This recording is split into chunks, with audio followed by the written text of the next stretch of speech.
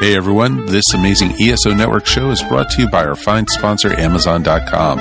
Please remember to shop Amazon for all your geeky needs, no matter what time of the year it is. All you need to do is go to esopodcast.com/ESO Amazon, or click on the Amazon banner on the ESO Network webpage to go to our e-store. It's the best way to shop and the best way to support this program, and it doesn't cost you anything extra. Okay, that's enough of me babbling for now. Now on with your regular scheduled show.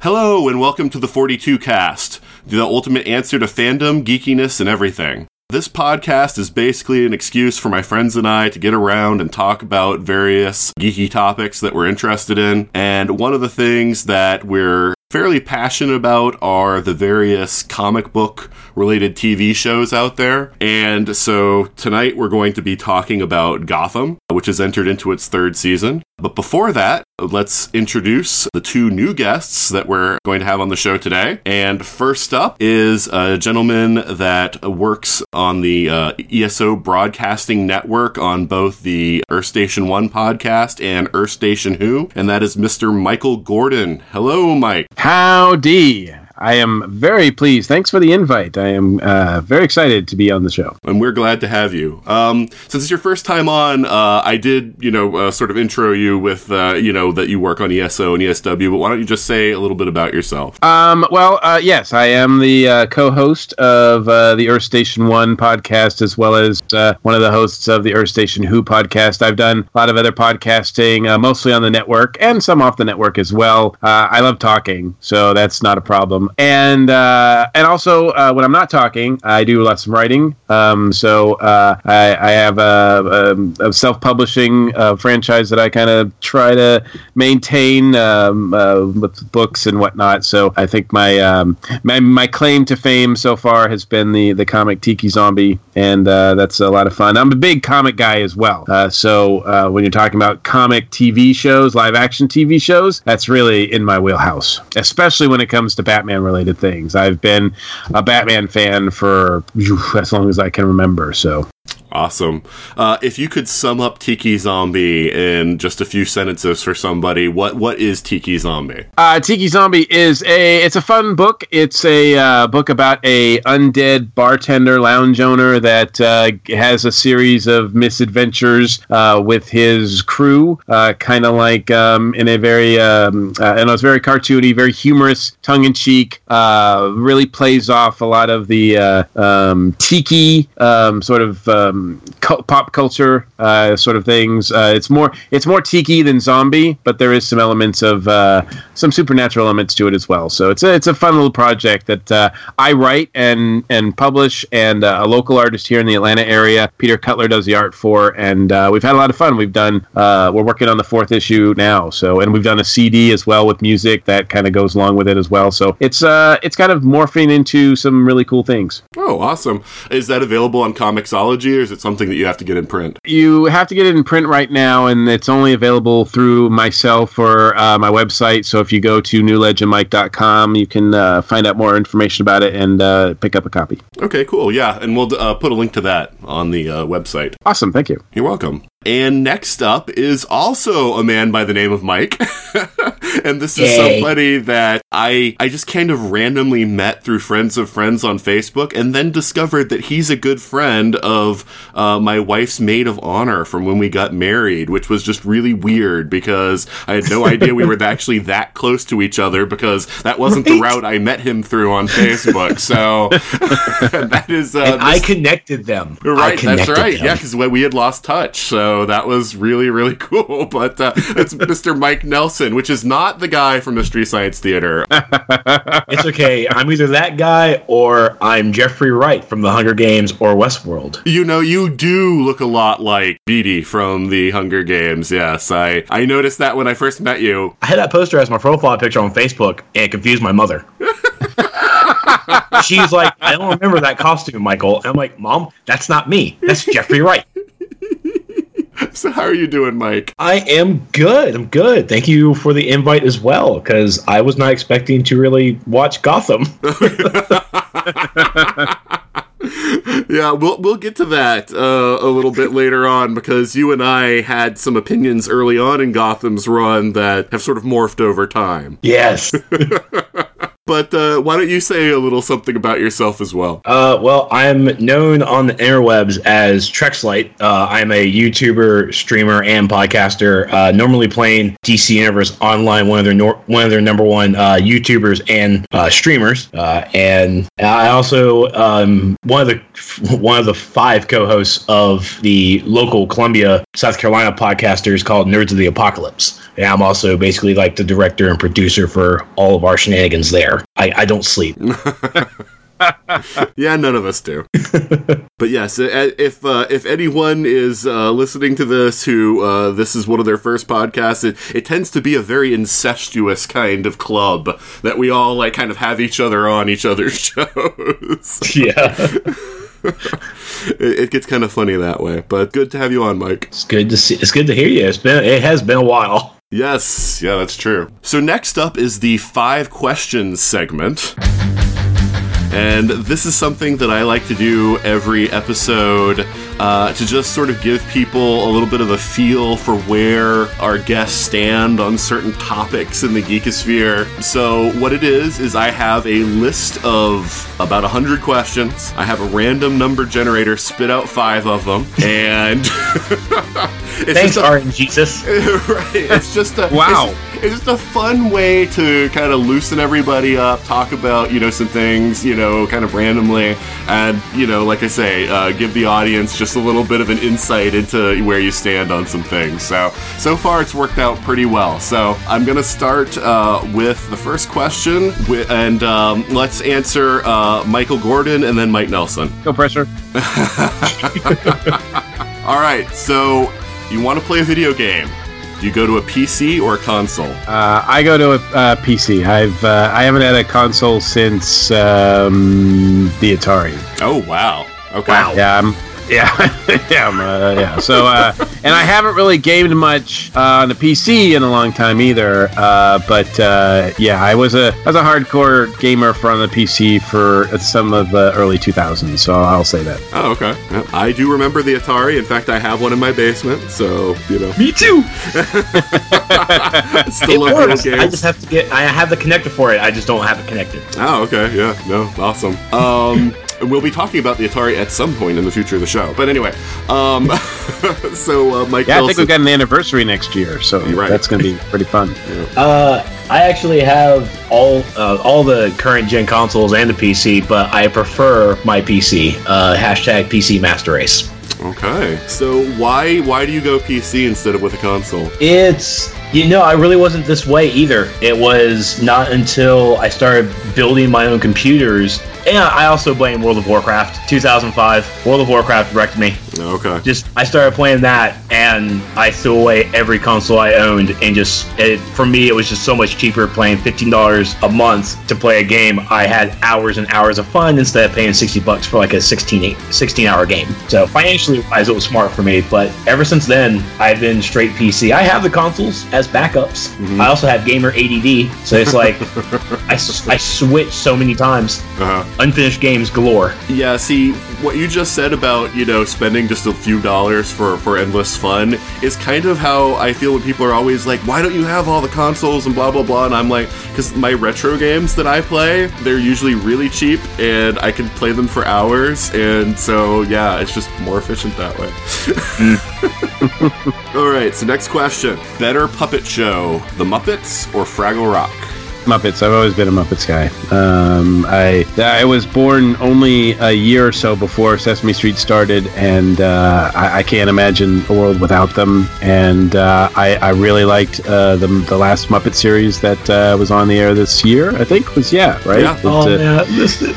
And I will, and we have we're lucky enough in Atlanta to have the Center for Puppetry Arts with a beautiful Muppet Henson wing now that they've a whole area devoted to Henson's creations, and it's just I love the Muppets. Awesome. It is definitely the Muppets.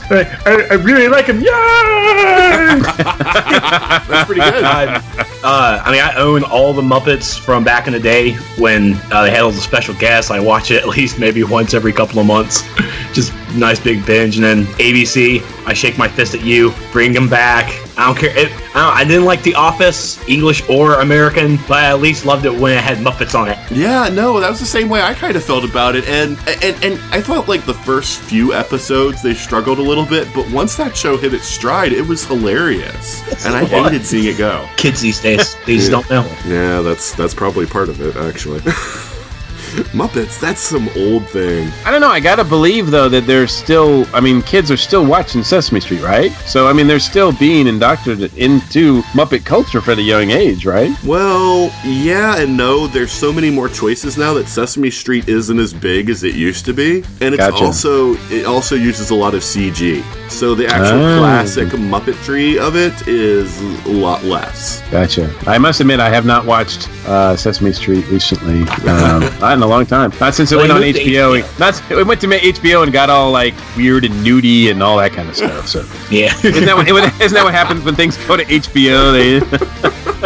They get all violent, Red Wedding and nudie and all that. Yeah. It's rated R Sesame Street now. So tell me you wouldn't want to see a Muppet version of the Red Wedding. I would love that. I'm sorry. I mean, I saw the Lego version of when Negan killed people during the opening of season 9. I saw the Lego version, never saw the real one. Saw the Lego, I'm like, I couldn't even handle the Lego. I don't want to see the real. I'm just imagining stuffing flying everywhere. It's the sheer gore. Exactly. Oh, Henson Company, please do this. I need this.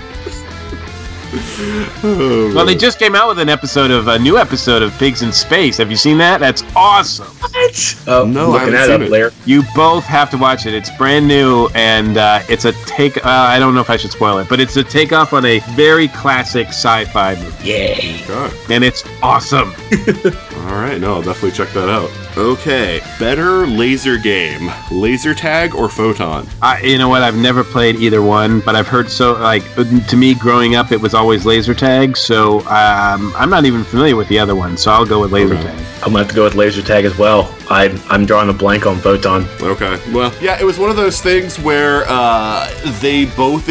Photon actually came first, but laser tag had better marketing, I think, because that's the one that most people knew. But they were basically the same game. Photon was the Betamax of laser play. Right, exactly. But Photon had a live-action TV show that went along with it, whereas laser tag much later had an animated show. And I only really know about Photon because of the TV show, and then learning that no, this was something you could buy and you could have the things, and it was basically laser tag. So anyway, I'm probably going to take this question off the list because nobody remembers Photon. But I did dig up the intro to the series on YouTube last time, so anyway. All right, next question. Best Harrison Ford role, Indiana Jones or Han Solo? Oh, man. Jesus, are you trying to start a Christina fight right now? That is... Holy crap! Oh, wow. That is tough. And you know what? I probably would have said I would have been leaning towards Indiana Jones if it hadn't been for A, the last Indiana Jones movie, and B, Force Awakens. Mm-hmm. Because Force Awakens renewed my love for Han Solo. And Oh man, he's so good in both, and I love him as Deckard too. So that's like a 3. Like if you had added that one on there, that's like the triple like role for me as far as his career goes. But look, Raiders of the Lost Ark is my film. Like that is, I mean, I don't claim ownership to it or anything, but it's as far as my go-to film. It's there. So I'm gonna say Indiana Jones. Okay. Can I choose his character as the president from Clear and Present Danger? No, this is why I made these binary choices. You have to choose one or the other. There's no third option. I'm gonna go for Indiana Jones just because the Han Solo character was kind of two-dimensional to me. At least, I'm sorry, I am not the Star Wars fan. I bought tickets to go see Rogue One tomorrow to go see it with my entire 30-odd people group, and I just told them tonight I'm not going. I don't feel like going. Use my ticket, buy popcorn, whatever. I have no interest in seeing Rogue One. I just don't, and so I just go with Indy is Harrison Ford for me. I love the archaeology and I love the history behind it that even the movies kind of bring, and I just really like Indy. I really like it. Well, you unintentionally just dug your own hole with the internet there, going into your whole I hate Star Wars spiel, but okay. Yeah. He went there. And long space opera. Alright, no, that's cool. I myself am a Han Solo fan. But then again, I am huge into Star Wars. That is one of my 3 primary fandom. It's a tough call for me. I mean, it's not a huge spacebar jump down to Han Solo. So I would but Indiana, because the character of Indiana Jones too has been kind of inconsistent throughout his franchise as well. So it depends on which Indiana Jones you're talking about. Like if you're talking about from Raiders or the one from Temple of Doom or the one, because they're a little bit different in some areas. But overall, the guy from Raiders, man, that's the guy. Okay. Yeah, no, that's a good movie. All right, last question. Who wore Kirk better, Shatner or Pine? Shatner. That's not even.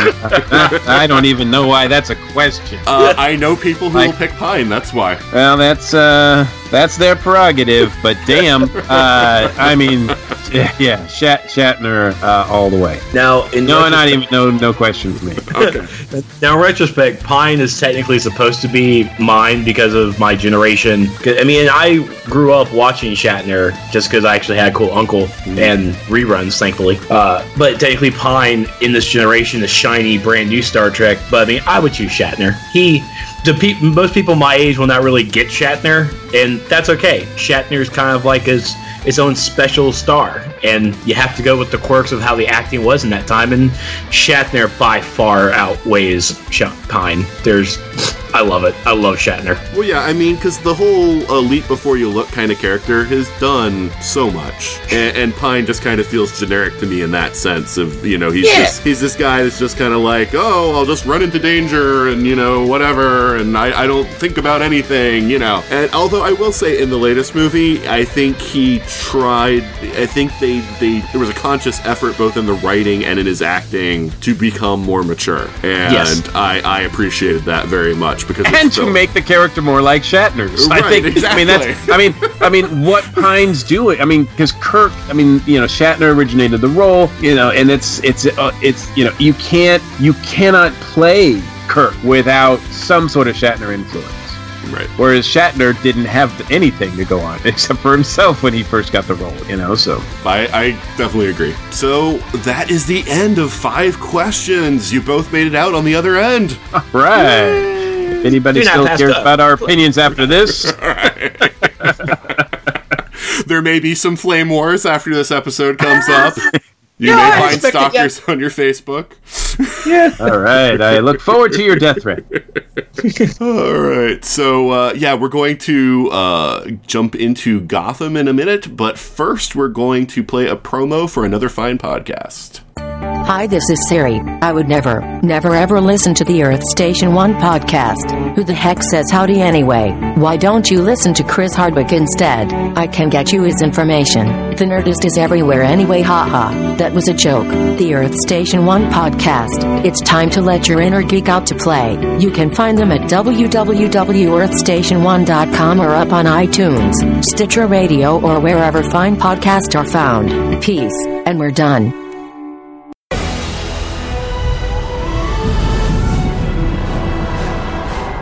And we're back. And now it's time to talk about Gotham Season 3. And since Mike Nelson teed up on it a little bit earlier, I thought that I would let him speak just a little bit about what have been your thoughts on the series kind of as a whole getting to this point, Mike. So I remember we did a podcast for the end of Season 1, and you and I and the whole cast was basically like, we're kind of done. Right. We're like, go. You got the Season 2. Like we're not coming back. We're not. You trugged along though. Yeah. Me and Christina, no, we were like, I don't want to touch this. It's not even in my realm of spectrum. But so Season 1 was, I can't even remember it. I blocked it out of my mind because it was just so much of a drag. Because I was really mad because it was a police procedural on Fox with a 12-year-old Batman. Just blah. Thank you, Sean Purdy, though. I mean, thanks for being there. Oh my God, Sean Pertwee, especially when he whips out his father's Venusian Aikido, my heart just kind of stops every time that he does that, because I'm just like. It's like watching John Pertwee. I mean, the man is, other than the hair, the resemblance is insane. Uncanny. Yeah. And the voice is pretty much the same voice, too. It's got a lot of the same tones that his father had. And he's like the most awesome dad that isn't a dad ever. I also skipped season 2, but then it was Season 3, and I think I saw Nathan's post as Season 2 was wrapping up on how good it was, and Season 3 was trugging along, and then it finally came on Netflix. I'm like, all right, fine, I will do this. Let's just go into Season 2. See, I was blown away. Season 2 was such a 180, and so I tell all my friends, don't watch Season 1. But what about the character? And like, no, you don't need no, just watch Season 2. You'll get introduced by everybody. You're fine. You're not missing a thing in Season 1. Yeah, it's weird. It's almost like every season is a soft reboot, because even Season 3 is a little different than Season 2, and it's like they tried to reset the characters in a lot of ways, but it's in continuity, but it's kind of like they're just trying to rejuggle everything. Yeah. So, Mike Gordon, how have you felt about the series as a whole up until this point? Well, first of all, when it was first announced, and, as I heard bits and pieces here and there about it, I was skeptical, to say the least. I'm not a big fan of prequel stories, prequel movies, prequel shows, so the idea of them making a prequel show about Batman just was like, okay, I'm not really sure how this is going to work. Now, as I said, I'm a big fan of the comics, and that includes all the Batman spin-offs. There's a wonderful comic series called Gotham Central, which has a procedural, and I do like police procedural as a whole. I'm a big Law & Order fan. So the idea of a police procedural taking place in Gotham was appealing to me. So that was something that I thought, okay, well, this is going to be kind of cool. And but it's very early on. Now, the first season, obviously, they don't know what they're doing. And that's pretty obvious. They're just throwing things at the wall, trying to see what sticks. And then by the second season, it looks like they just went into the writer's room and went, you know what? F this. Let's just do whatever. Like, this show is the craziest show on TV. Like, yeah, it's got the craziest characters. You never know what's going to happen. It is, even, if you know the characters from the comics or from movies or from, the old Batman TV show or the animated series, whatever your experience is with these characters, leave it at the door. Because if you are a purist when it comes to that stuff, you will not last 5 minutes on this show. I mean, there's definite ties rise, obviously, but it's insane. And I've gotten to the point now where season 3 is that it slowly became a show that I just could not wait to watch. Like, it would be in my DVR and I'd have to watch it that night, which is kind of tough because I also really like Supergirl. So now with 2 great shows being on DC, like that are DC related on Mondays, my time is like limited on Mondays. So I got to decide like which one am I going to watch and I usually try to squeeze both of them because they're both so enjoyable for entirely different reasons. But this show is insane, and the 3rd season is they're just crazy, and I love it. I just love it. The characters and the acting everything about it is just so fun. Yeah, it's funny because you bring up the fact that Supergirl and Gotham are not only on the same night, they're at the same time slot. And it still kind of surprises me that DC hasn't tried to put any pressure on one or both shows to kind of, guys, move things around so that you're not against each other. But I guess they figure, most people have DVRs now. Speaking of as the old man on the show, when there was a thing such as prime time and the family hour or whatever, there's no way Gotham would have been allowed to be on at 8:00. Oh, yeah. Gotham is a 10 p.m. show. It's almost a cable show. Yeah, it almost goes there, but it's so wild and it's so fun, and I think a lot of people thought, why give it a chance because it's on Fox, it's probably not going to last long, and after that rough first season, I'm very surprised it got a 2nd season and a 3rd, and it's just chugging along. Yeah, I mean, the thing with that first season is I thought it showed promise in its first half of that first season. There were enough good episodes that I was like, okay, this is pretty good. But then that second half where it seemed like they didn't know then what to do with everything they'd set up in the first half, that it all just kind of fell apart for me. I mean, the fact that Penguin became the big crime boss in the city through the errors of others rather than because of his own intelligence and planning, where basically everybody else just kind of killed each other and he was the last one left standing, and it was just kind of like, that's not really the fitting ending you wanted from that when he was so clever in the first half of the season, and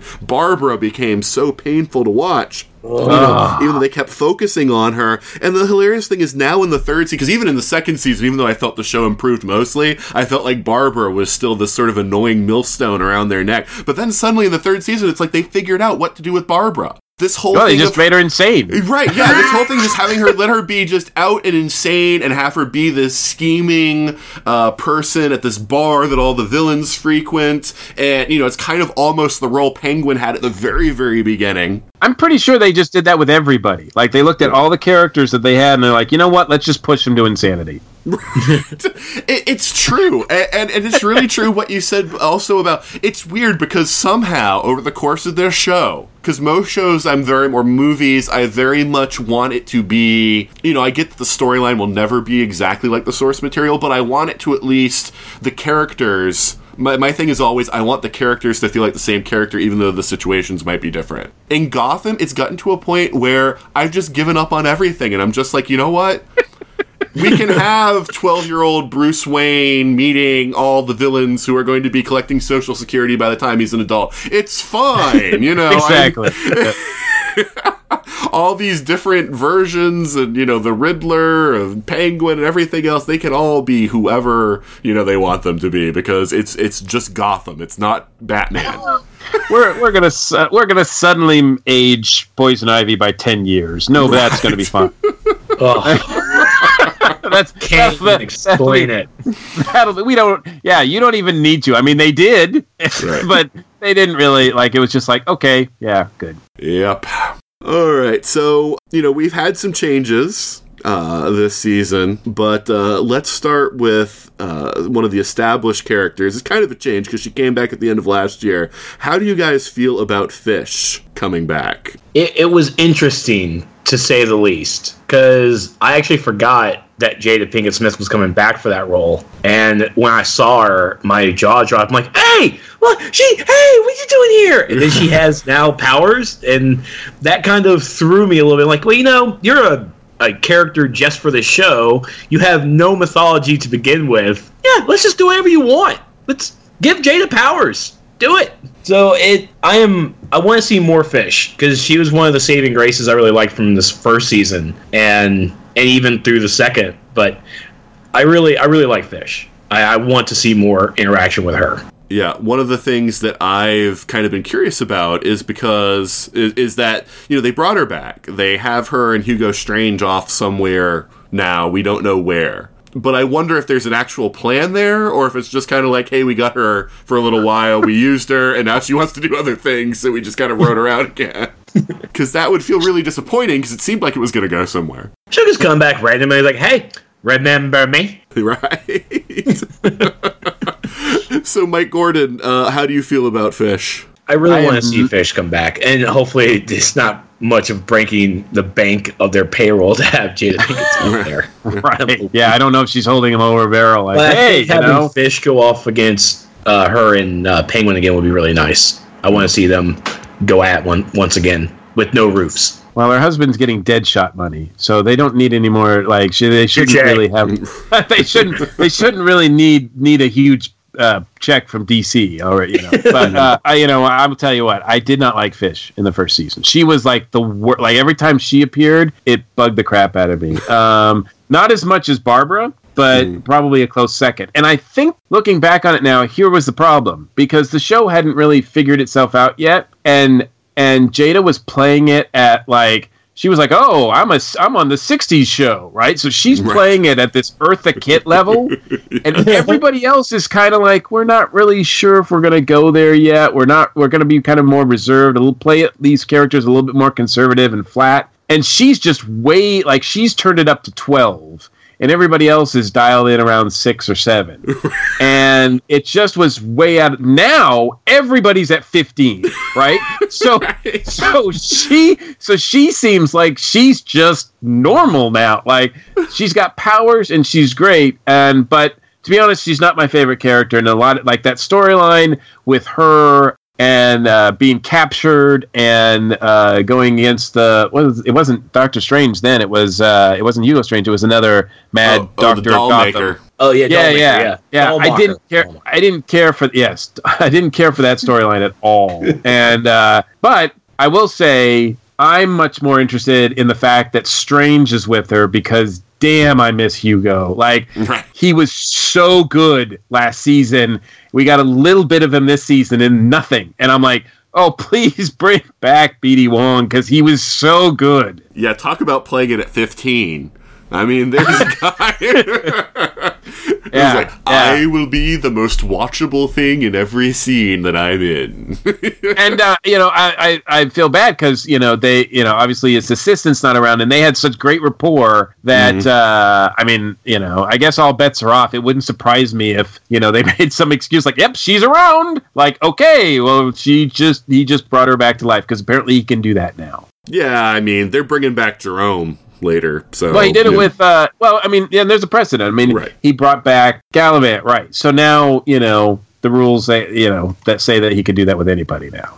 Right. But I'm not a big Jerome fan either, so we'll see what that's like when the show comes back. Yeah, with Fish, it's just a little too close to me with the Jerome thing. Yeah. And I don't know if we're going to get into him later, but it's just a little too close to the mark as far as that early Joker thing, and I just think the show should just keep going in other directions. Yeah, no, I do want to talk about Jerome, but I was just going to say really quickly with Fish, the one thing that I really liked, even though it seems like it was kind of a jump for her character, but again, they're kind of playing fast and loose with the other seasons. It's like, hey, this is what we're doing now. It was her confrontation with Penguin. Oh, where, he's ready to kill her because of how she humiliated him, and she's basically like, I'm proud of you. Almost this whole thing, like, she views him as, like, her son because of what he's been able to make himself, and his inability then to kill her. I loved that scene. I thought it was perfect. And I would like her back, because I agree with you. In the first season, I didn't really see much of a point with Fish other than to be a foil for Penguin's rise to power. The whole Dollmacher thing, like, never went anywhere. It was just a way to sideline her. Yes, that's what I felt too. But how she might segue into what's going on now with Penguin, I think could possibly be very interesting. And so I would I would like to see her back just for that. Penguin, we'll talk about it, I'm sure, but Penguin's going to need some allies pretty soon. Right. Mm-hmm.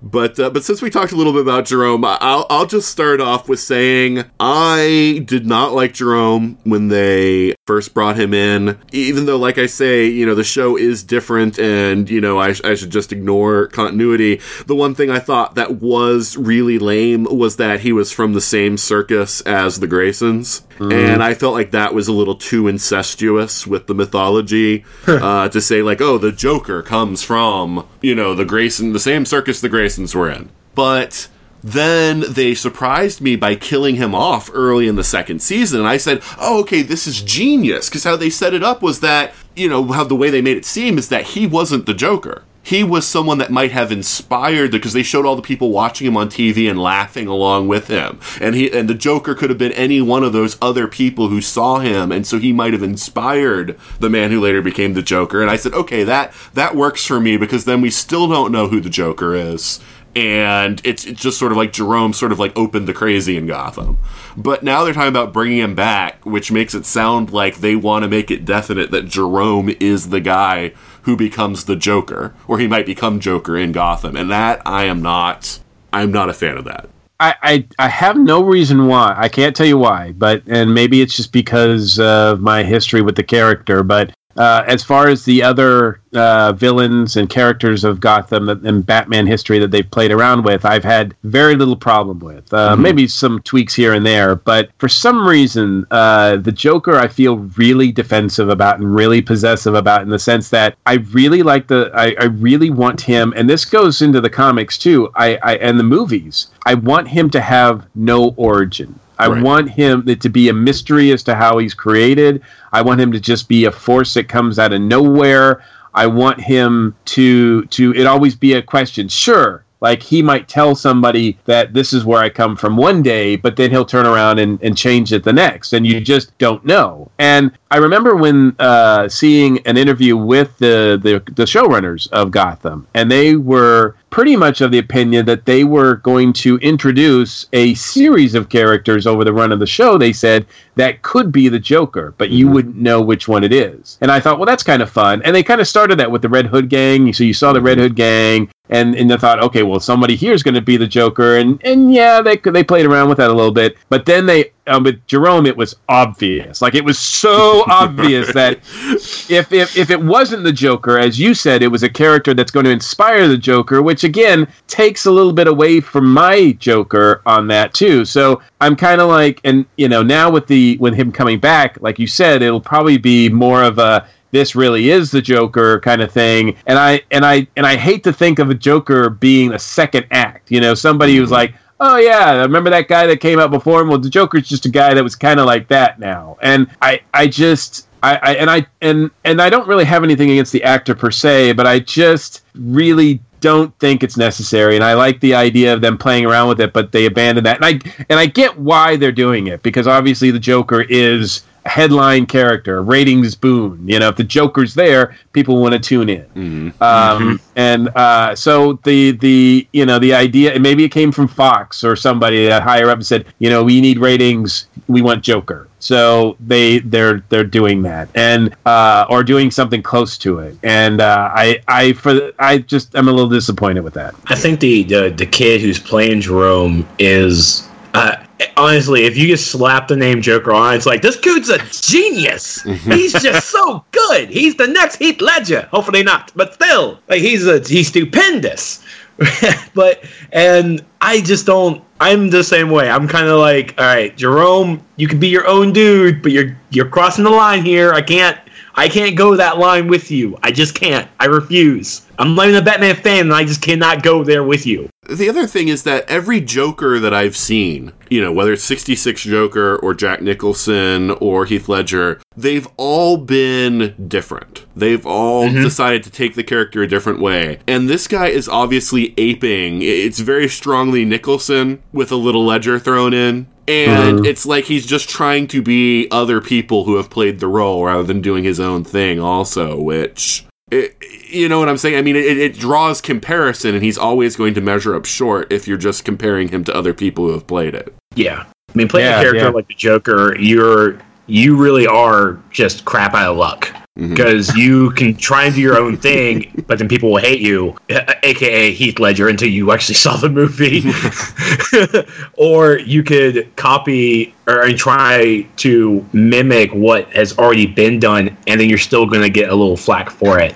I mean, kudos to the kid for stepping up to the plate, but you just aren't going to win any battle with this. Yeah. And I mean, to your point, look at everything that Jared Leto's going through with this year, with Suicide Squad, right?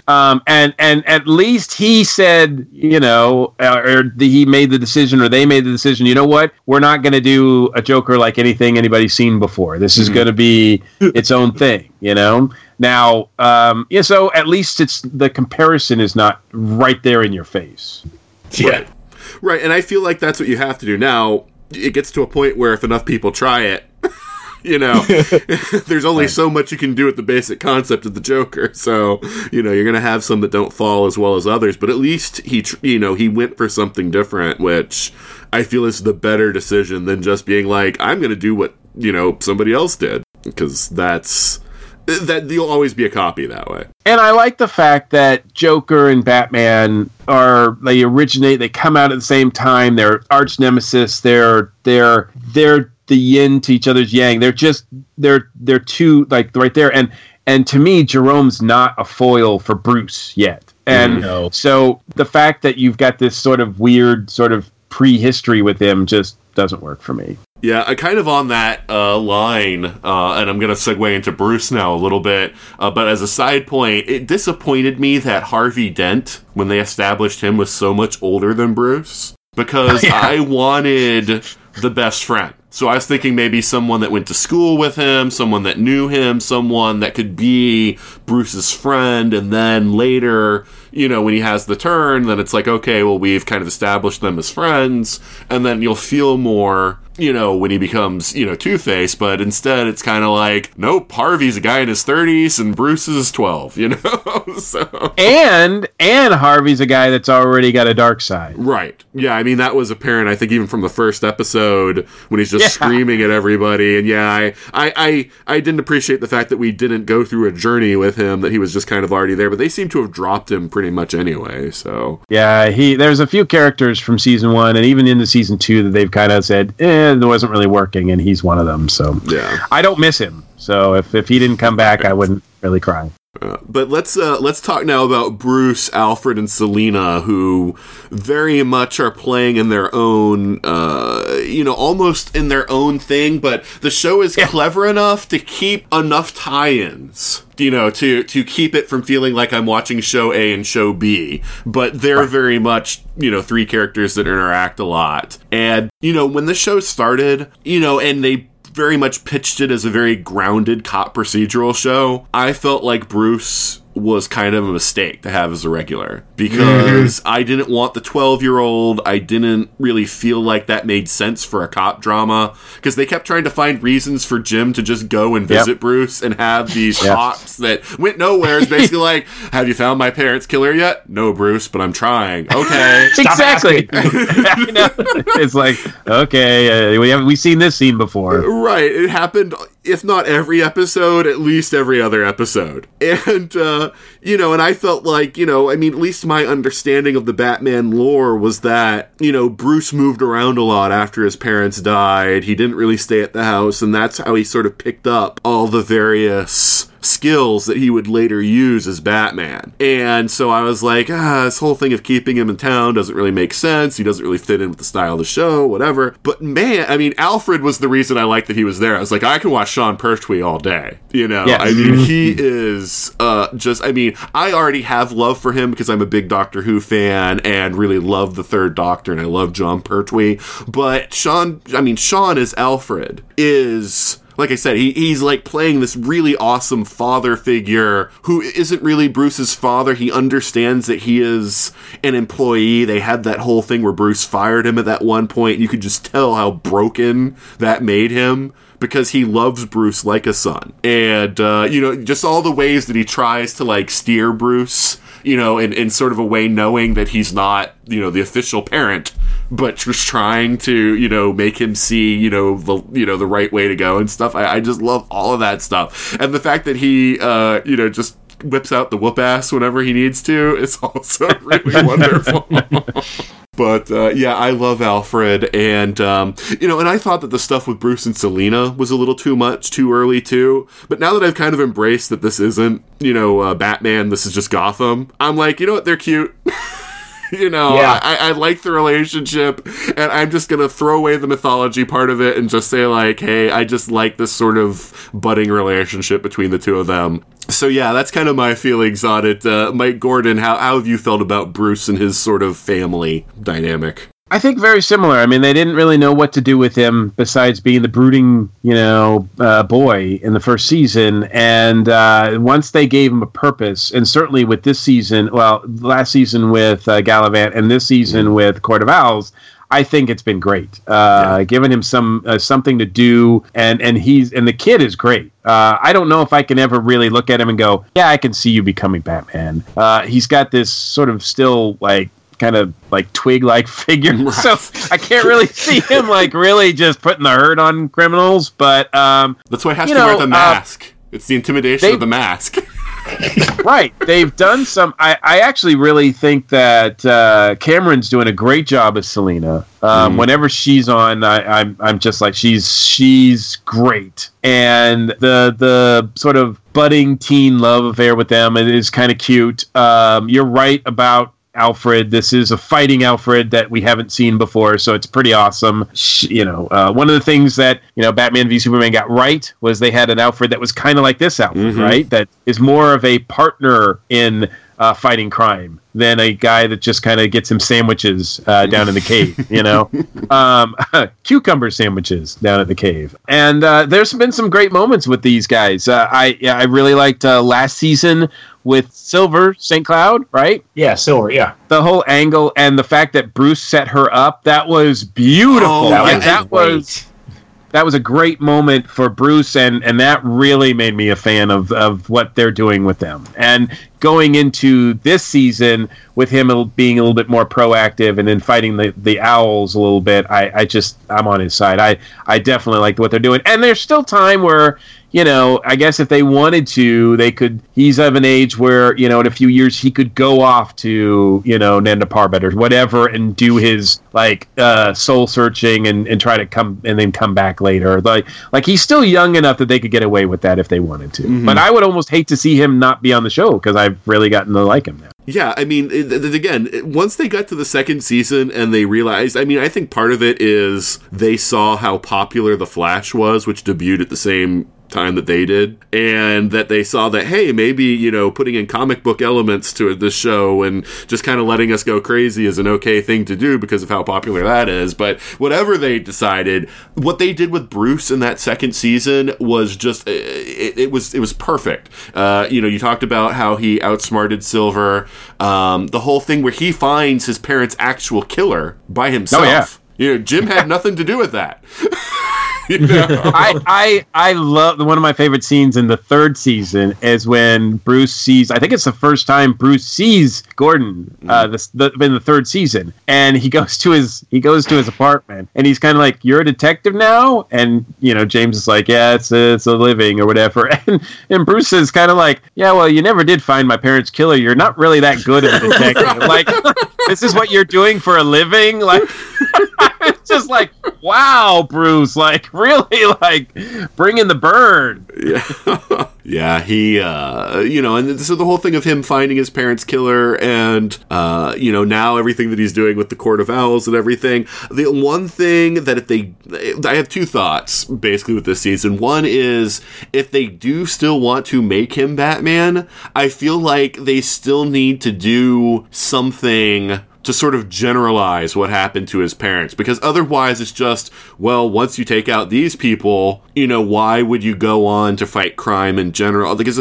one of the things that I think is so important to Batman's origin is that it could have been anyone. It was a random act of violence against his parents, which is why all criminal action, you know, is something that he's against, instead of a vendetta against a specific person or group that murdered his parents. So I'm waiting to see how they go with that. But the other thing is the clone. And the clone was a really weird thing that just sort of came out of nowhere at the end of the last season. And I don't think it's done. Right. And they had him in it a lot in the early parts of this season. And, you know, he got close to Selena and everything else, but then the Court of Owls picked him up. But if you notice, they played this sort of almost Danny Elfman Batman-y riff when the clone was like dropping from skyscrapers and stuff like that. I have this weird feeling, and both my wife and I had it, that are they trying to say that the clone is the one that becomes Batman? Because that's the vibe that I got from that. And I don't think I would like that, but it almost seems to be the way that they're going. I wouldn't like it either, but you know what? Kudos to them for playing around with that sort of thing. And plus, it's Gotham. They could, I mean, if they went that way, you know what? They would probably do it. And after I saw it, I'd be like, yeah, I'm on board with that now. He's not wrong. So, Mike Nelson, what have you been thinking about the Wayne group of characters? Those kids are cute. They're so adorable. I don't like Bruce. I don't like him at all. But it's like when him and Selena together, I'm like, oh, you're adorable. You kids go out there and do crime and have a little compass. So it's adorable. You go out there, young Michelle Pfeiffer. You just go. You go out there and steal yourself a crystal owl. But I think that trifecta of just their interactions with one another, and Alfred's trying to be the English, moral, nicest, modest manners. He has the English manners, but my God, every time she speaks, you know, in his eyes, he wants to hit her. Right. In his eyes, he just wants to hit her. One good pop. Just one good pop in the lip. Well, he doesn't think that she's good for Bruce at all. I mean, that's the real problem, is that he does not want her around Bruce. I don't think he wants to hurt her. He just wants to go away and never bother Bruce again. And you know how they do it in Gotham. You know, take him to the pier. But yeah, I mean, because she encourages Bruce doing things that he doesn't think Bruce should be doing, and he's also, I think there's also is a matter of propriety there about their age and whatnot, too, that he has. But, it is very cool. I do like the interaction between them because of his just complete disdain for Selena and how she, like, just calls him things like Jeeves and stuff, you know, to show her kind of disdain for him, too. It's amazing to me that in the comics for 70-some years, I mean, obviously in the first, the Golden Age, it was a little different. But ever since certainly the Silver Age, Batman has been, it has been part of his mantra, like, big time, that everybody knows that Batman doesn't kill. Mm-hmm. But yet, every time he shows up on the screen, or even in Gotham now, Bruce has come dangerously close twice to killing people. And you could argue that, you know, he has killed in some ways, you know? Mm-hmm. And that I'm like, really? Why is this necessary? But they've also done that with Jim a little bit, and I've kind of not really been pleased with some of those either, but well, that's a good place to tee up on Jim, because, last season, let me back up even further. First season, they made Jim out to be the most perfect paragon of virtue that there could ever be. It was, Jim does no wrong, even when it really hurts him, he will always choose the right path, and he'll always do the right thing. Then that went all right out the window at the first episode of the second season, where he's doing a job for the Penguin, he kills a guy. In the parking lot. Right, in the parking lot. And it compromised him for the whole rest of the season. I almost feel like that was like the one central mistake of the second season, is that I don't think they knew where to go with Jim for a lot of the time, because it was a lot of him and whereas before it had been Jim and Bruce, with the constant, I didn't catch your parents yet. It became Jim and Barnes, arguing about whether or not he did bad stuff or not. Then when he cold-bloodedly murders Galavan, it gets even worse, and it kind of just goes around and around. And they kind of never even solved that issue. Just the third season, they're just kind of ignoring it. And it's kind of like... Well, no, I what I've noticed is that the first season, you're right. He's like, squeaky clean. He's the guy. He's the guy that's going to save Gotham. He's going to turn the GCPD around. He's the soldier of virtue, et cetera, et cetera. And in the second season, he gets darker. He starts like, killing people and stuff. And it's like, I really didn't know how I felt about that. And the third season, it's just like, let's see how many ways we can beat this guy up. Like, every episode, they just either emotionally or physically beat him down until now, with the mid-season finale, he's in a place where he's totally screwed. Oh, well, I mean, not like... I mean, obviously, the GCPD knows that Falcone's son had Tetch blood in him, right? Mm-hmm. So there's a case like, okay, what? But, Falcone was like, if you go, you're going to kill my son. He's like, no, I'm not going to do that. We all know he's going to do that. Even Falcone knows right. And sure enough, he shows up and kills him. Now, the knife just suddenly disappears in the water. Right. Probably, I don't know why they can't just pick it up out of the water and dust it for prints, but no, of course, it'll probably be carried off by a fish or something like that. Probably Fish Mooney, but she'll have the knife later on and be like, the only way you could, redeem yourself is with this piece of evidence I have. Right there, that's the season finale right there. We need the market. I swear to God, that's how it's going to turn out. Yeah, the trick for writing Gotham is just think of the most outlandish outcome to a situation and just do that. Absolutely. It's crazy. And I like the fact that they've just bounced him around and he just, he can't catch a break. And I think that they've learned now that the what to do with him is just to beat him up. Like, really just give him situations where he's always the guy running the boulder uphill. And it's gonna roll back down.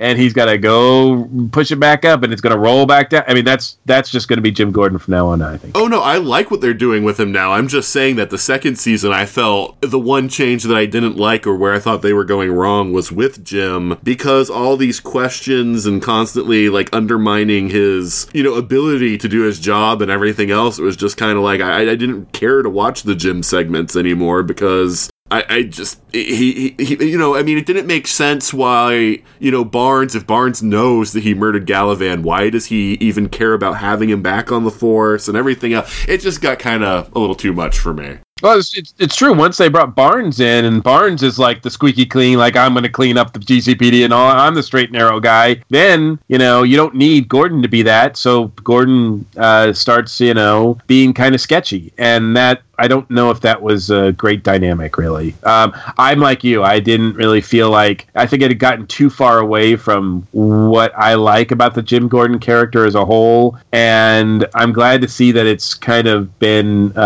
changed this season, but it's hard to come back from. I know a lot of people, even people that I know that really love Gotham, hate Ben McKenzie. They just they're like every time he's like the most boring guy in the show, and he's supposed to be the guy that's not got any powers and not crazy and not all that kind of stuff. So you got to have your one guy that's like that, I guess. And they keep saying he's the star, but I don't know if that's true. But he's certainly the guy that we follow. So we all know Bullock is the star, right? Well. And yeah, you can't talk about Jim without talking about Bullock, his partner, who I am very happy to see more central to the show this season. Because second season, it almost seemed like Bullock was sidelined for most of the season. And, the first season, he was one of the wonderful things. I mean, Donald Logue, he was so good as the sort of skeezy cop who's been everywhere, done everything. He kind of toes the line. He might do a few things that aren't really what a cop should do. But when push comes to shove, he does the right thing. He's got your back. Right. And he's also, he admired Jim's, his purity, and Jim was able to inspire him to be better, and I liked that dynamic. But you're right. When Jim goes bad, second season, there's nothing for that character to do. So he just disappears. Yeah, and this season, we're finally seeing him step up a lot more. It looks like he's the next one in charge with Barnes incapacitated, which is going to be interesting to see Bullock in a position of authority and how he handles that. Because it's clearly not what he wants. Right. He's not comfortable doing it, but I wonder how long they'll play that. Because, I mean, yeah, we know that Jim is supposed to become Commissioner Gordon at some point, but he's obviously not there in either seniority or what they've done to him as a character. He's not really fit for that position anyway, right now. Especially now. Right. And so I'm very curious to see how it'll go, but I just want more Bullock, because he is just fun and funny, and, the best episodes of the first season, I think, are the ones that ratcheted up the Bullock. I mean, one of them, it was written by Ben Edlund, and it was this one where he's tracking down these strange killings. I know what you're talking about. Yeah, yep. and that whole episode, that was just perfect, and it was, so much of that was because of how he handles that character. Mike Nelson, we've been talking a lot here. What are your thoughts on Gordon Bullock? Season 3 Gordon is my favorite Gordon. I've really enjoyed Gordon as a character as a whole. I'm not a Ben McKenzie fan that much either. I remember her from the OC. There's my childhood right there. But I've really enjoyed. Gordon was really one of the saving graces for this show. And seeing from where he was this pure white knight in season 1, then come into season 2, he gets a little dinged, almost to the point where it's like, you know what, you're dirty. You're just filthy, sir. You don't know what you're doing. And then now in season 3, he's coming into this redemption and also trying to now find himself after screwing up as a guy in a comic book setting, at least, losing the girl and making this whole almost CW-esque thing going on. But I really enjoyed Gordon this season, and you're completely right. With Bullock season 2, season 1, he was a sidekick, but he was a prominent sidekick. Mm-hmm. Season 2, they threw him to the side a bit, and then now in season 3, he's back in the forefront as like the number one go-to guy, always having your back more than ever. And I absolutely just love seeing the segments. And I'm wanting to see Bullock be in this captain chair, because I am super. As soon as he says like, "Yep, I'm gonna have to be the acting captain," I'm like, yeah, let's do it. Do it, guys. Let's get the whole rest of the season. All that. Last 2 episodes, he can lose his position. I don't care. I want second half of the season. I want a lot of Bullock in a captain's chair. I want that. Yeah, you might get your wish, because this is Gotham, and the most outlandish outcomes happen. Just look who the mayor is. Right. Oh, that's right. I was about to say, it's like, who is the mayor? Oh, yeah, it's that guy. He won with the power of friendship. Well, before we segue over to the Penguin, I do want to talk about Barnes, since he's more in the Gordon wheelhouse. Ooh. And, I've made a lot of Ben Grimm jokes ever since Barnes has been on the show. I was really hoping that when they gave him the crazy blood that he was going to say it's clobbering time at least once, but it didn't happen. But, it's what we said before. I mean, he was brought in to be the pure guy when they wanted to go a darker note with Jim, but then they, again, ratcheted up to 15 by introducing the tainted blood that makes you, makes your most, or your strongest personality trait overemphasized, and so his desire for justice turned him into a crazed vigilante. With, I really enjoyed the turn there. It was, once he decided that that's what he was doing, and he became like so kind of sinister and enjoying it and everything, I feel like Chiklis did a fantastic job conveying that. And I really don't know what they're going to do with the character now, because he's still around in Arkham, and yeah. I always thought in the second season that was going to be his death that was going to bring Jim back to being that pure character. I thought it was going to be like a moment of, on his deathbed, he was going to say to Jim something like, Jim, you're doing the wrong things with your life. You've really got to promise me you're going to change or something. And I'm really glad they didn't go that route, because it would have been so cliched. But, now it's like he has no moral authority to stand on. As we've seen, Gotham eats cliches for breakfast, right? And spits them out and gives them to you that way. I've been kind of enjoying this, because I don't think there was much to his character in the second season. He was just there to be the the guy that says we're going to take the, crime out of this city and I am, the guy's going to do it. And this season he's been able to have a little more fun with it. Well, and plus once they made, Gordon kind of be more of a darker version, then you couldn't very well have, they tried, but you couldn't have Bullock be the one to be like, no, Jim, you shouldn't do that, because it would go against really anything that he's ever said. So obviously Barnes comes in to play the role of, you're out of line, Gordon, that kind of thing. Mm-hmm. And you're fired, give me your badge, so that's his role for the whole second season, and really, not very rewarding. And then part of the first part of this season, he was kind of like that too. But then once he gets the text blood, then he becomes more of a bad guy. And I like what they've done with him as well. I thought it was a great way to move him out, like now that he's not necessary because Jim's back where he's supposed to be, and move him out of that position. And like you guys said, either put Harvey there or eventually Jim's going to go there. I think they did the most excellent of casting getting Michael Chiklis to play this character. Yeah. Absolutely. Because he walks into the room and all of a sudden I'm at attention. Yes, sir.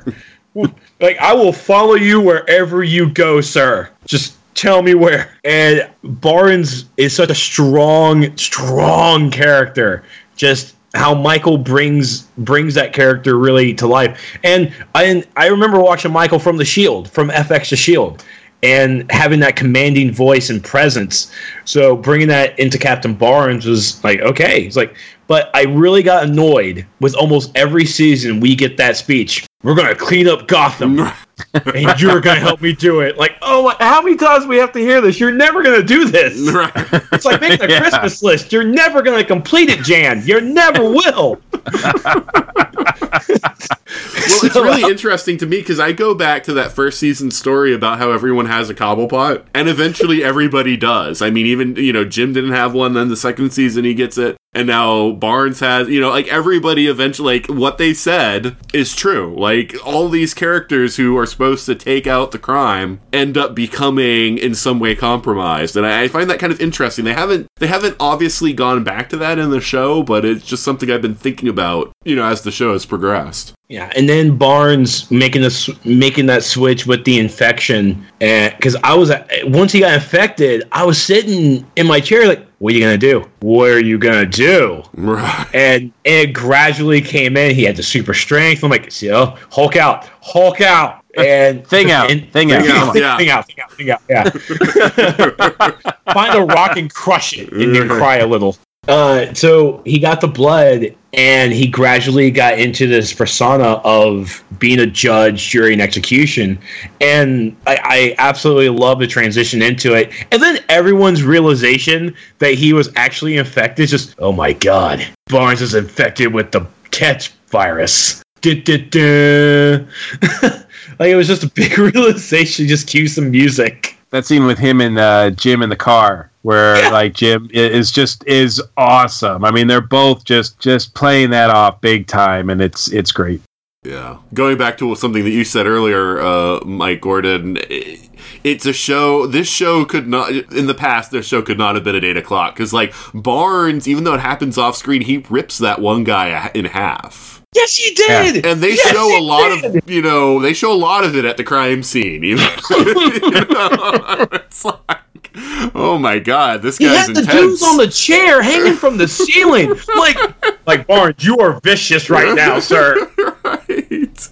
But yeah, I like that he didn't become a true, like, insane, like, rage kind of person. That there was intelligence to the moves that he was making. Mm-hmm. And how even, like, was like, Jim, you either shoot this guy now or I've pinned all the evidence on you at this crime scene. Where it will look like you're, even if I end up killing him, you'll look like the one who did it, and I liked all of that because it gives, it just gives, him a more presence or more to do and better foil for Jim, so I like that. I think if I ever go to a convention and Michael Chiklis is there, with the Gotham crowd, I want a t-shirt that just says guilty. That's my thing now. That ending scene for the episode, he's just in the straitjacket just yelling guilty, guilty. I'm like, Yeah, I've done some bad things. You're right, sir. You're right. I don't know why I'm telling you this, but yeah, I've done bad things. I'm guilty. It's so amazing, too, because I don't think he's a character that was ever in the comics, but yet I feel like he should be. Yes, like there should be like a Judge Dredd kind of character, cross Judge Dredd with the Thing, that could go up against Batman and Gotham, because I'm like, it just determines that criminals are guilty and goes after them and all that. And I'm like, that would be. Why hasn't this was never done? Why not? Because it's perfect. It is. Yeah, I said it before, but since this show is so off the wall, I felt like they could have snuck in the "it's clobbering time," for him with a criminal, something like that. It's clobbering time, No, it's judging time. Right. But yeah, so that I think brings us to the villains, which I should probably put with quotes because nobody in Gotham is really 100% good. Well, Bruce, I suppose. Well, he's killed a few. He's chaotic. He's chaotic good. Yeah. Yeah.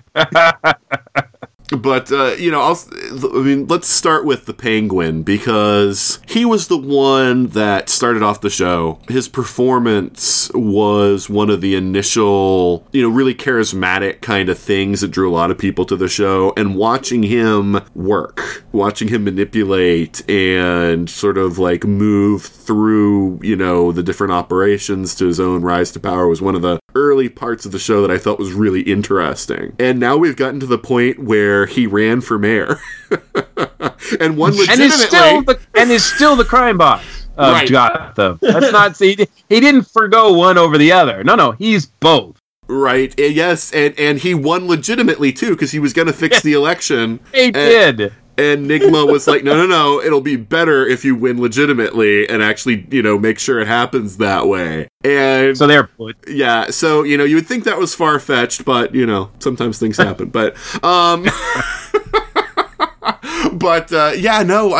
really like that, because I sort of like having him, sort of progress through, to having all of this that he's attained. And now we're going to see the fall coming up as his relationship with Ed deteriorates and Ed figures out what he's done and everything else. So we've gotten him to go through this sort of meteoric rise to where the people love him too, because he's taking credit for cleaning up the city of all the quote unquote monsters that were underneath Arkham that were let out also, which was kind of a stroke of genius on his part. So I've liked watching all the planning and plotting, and now I can't wait to see the sort of undermining of all of it. Penguin still carries the show for me. Mm-hmm. As much as I love Jim, as much as I'm starting to tolerate Bruce, I still watch it for Penguin. He's the best. And Robin Lord Taylor is the MVP of this show. Yes, he is. And he needs to always hear it at every convention he goes to until he figures out that it's real. It's damn real. It's damn real. Yeah, when they first had him and the Riddler or Digma meet in the first season, it felt very heavy-handed. It was like, oh, look at these two guys who are about to become Batman villains, and now watch as they say hi to each other in strange ways, and it was just kind of like, but wait, what's this? Right, but then in the second season, they moved them to actually having a real friendship that was kind of really cool to see, them sort of, work, off of each other and whatnot. And now we come to the third season, where suddenly it goes, again, up to 15. And we find out that the Penguin has romantic feelings for Ed, which are not reciprocated. Aww. Which has led to him killing Ed's girlfriend, who was an exact lookalike for the girlfriend that he murdered, which is another Gotham thing that was just kind of like, what? Yeah.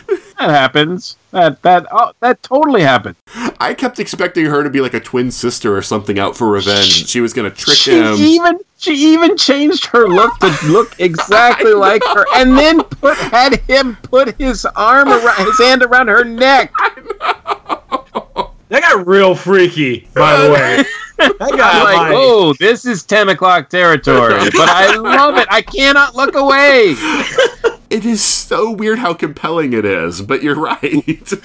Look, you're right. I mean, obviously, Robin Lord Taylor, when he's first cast, you're like, what? But wait, what's this? A skinny guy playing the Penguin? He's not short. He's not. It doesn't match up with anything that we know, right? Mm-hmm. But yet it so works. This is a guy that as many great actors have done in the past with DC characters, with Batman characters, has made him his own. This is a game changer when it comes to more than any other character on Gotham. Like, this has changed what writers and people will think of the Penguin for decades to come after this because of what is being done on this show. And whether or not, in the first season where he's trying to, he's being made fun of and he's being suppressed by Fish, those scenes, and then he gets more involved with the gang war with Falcone, and that's really cool. And then he has his comeuppance with Fish at the end of season 1, and that's rewarding. And we see the side of him that he is devious, he is smart, he is empowering, and then there are times when he just then I don't know, there's an inconsistency to him, but in some ways it makes sense. It's not like a writer thing where I'm like, oh, they're not writing him strong enough, because sometimes everything's going up roses for him, and other times he just has he takes two weird sidesteps back. Whether it's second season when he was involved with when he was put in Arkham, that was great. Then after that, talk about being on the sidelines. They have this storyline with him and his dad, with Paul Rubens perfectly cast, recast. Yes. I should say recast as Penguin's father, because he's played him before, but it just is so beautiful and it works so well. And then we go from that to this beautiful friendship between him and Nigma, and dude, I cannot wait. The second half is pure Penguin Riddler all out war. Yeah. And I cannot wait to see what this is going to be like, because you've got two forces that are just going to tear Gotham apart, and I'm looking forward to it. And right now it looks like Nigma's got the upper hand, but you're right. I'm wondering if Penguin's going to call in Fish and his monster men and try to do something about it. Yeah, I'll have to say one of the scenes that really I've loved the most about Penguin, it's still the one that I come back to, is towards the end of season 2, where Galavan's been turned into Azrael, and he is insane and will stop at nothing to killing Bruce. And he's got them there, they're on the drive, but they can't run anymore, and Galavan's just coming up on them, and all of a sudden he just explodes, and there's Penguin with a bazooka. Finally getting revenge on Galavan for killing his mother by blowing him to pieces. Right. Now, season 2 Penguin with him and Galavan, just the mother thing broke me. It destroyed me with Penguin. And then with the Penguin's father, and dad dies, we have this nice family. He finally figures out stepmom and the kids are all up against them. Where are the kids? Aren't they joining us for food or for dinner? Oh, yes. How does she taste? I'm like, oh my God. Oh, you're scary. He's back. I found that a little disturbing.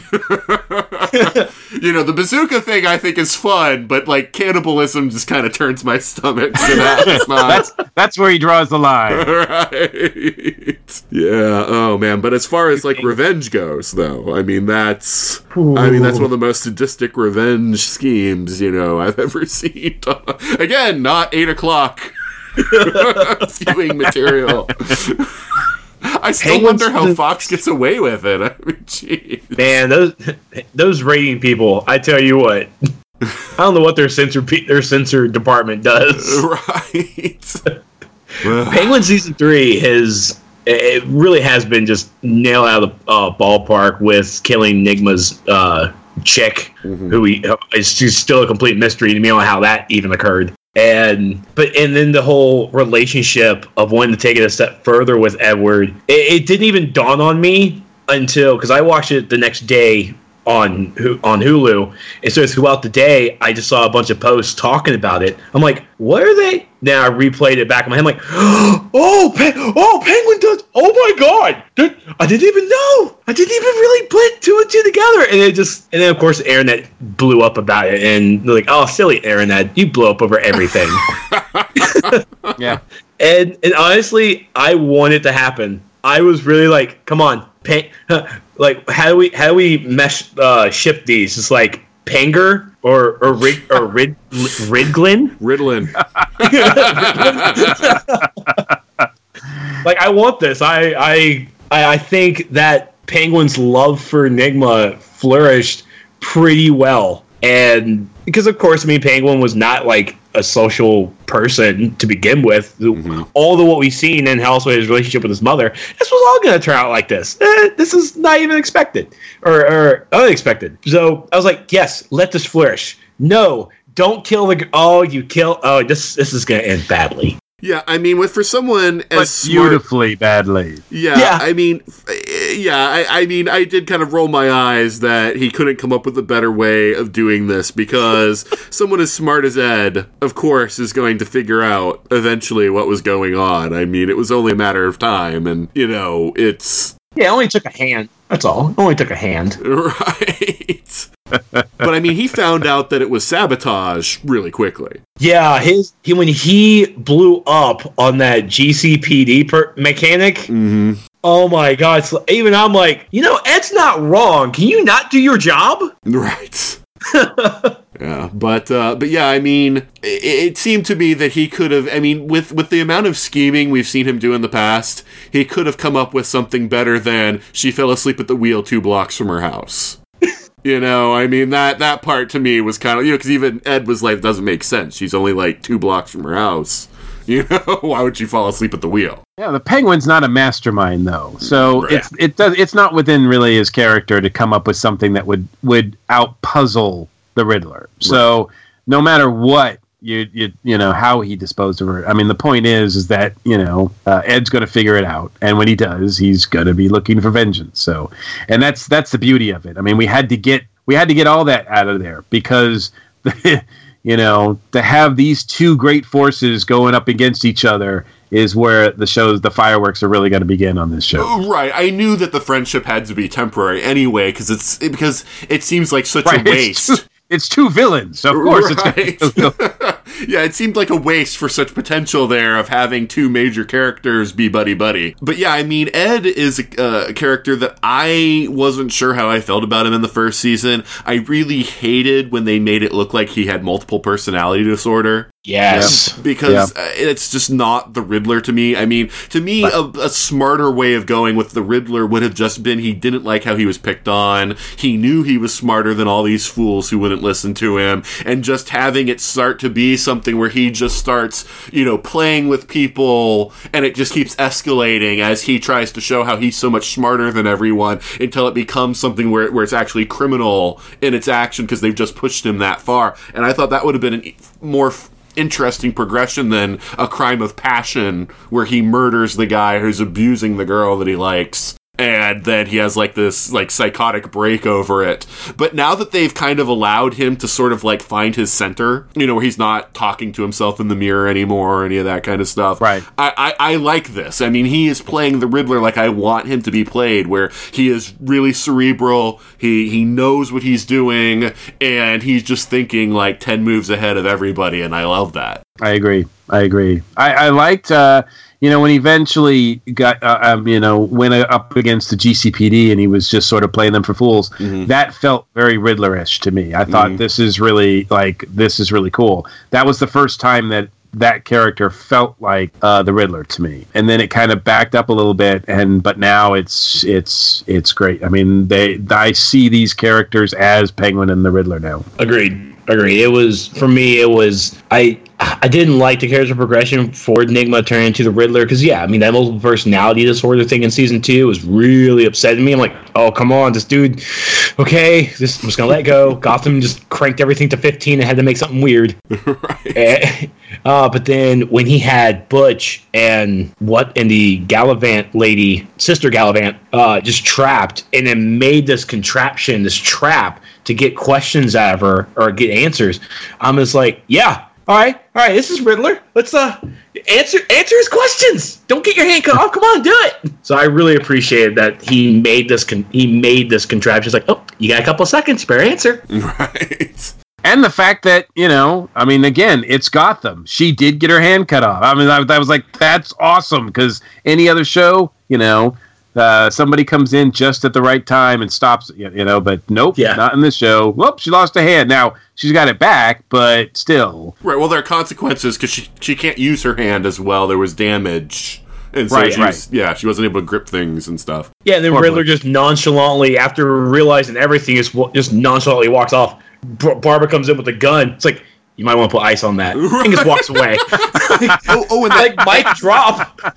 And that end scene where he comes into the bar where the three of them are together, and and Barbara's like, "Aren't you going to say anything?" And he's like, "Mea culpa," or something just really like kind of basic to be like, "Oh, my bad," Yeah. What is Galavan's sister's name? Because I'm blanking on it right now myself. I can't remember it. It is Tabitha. Tabitha, thank you. Yes. Tabitha, that's right. Yeah. I mean, that's another group we have here is the Tabitha, Butch, Barbara trifecta.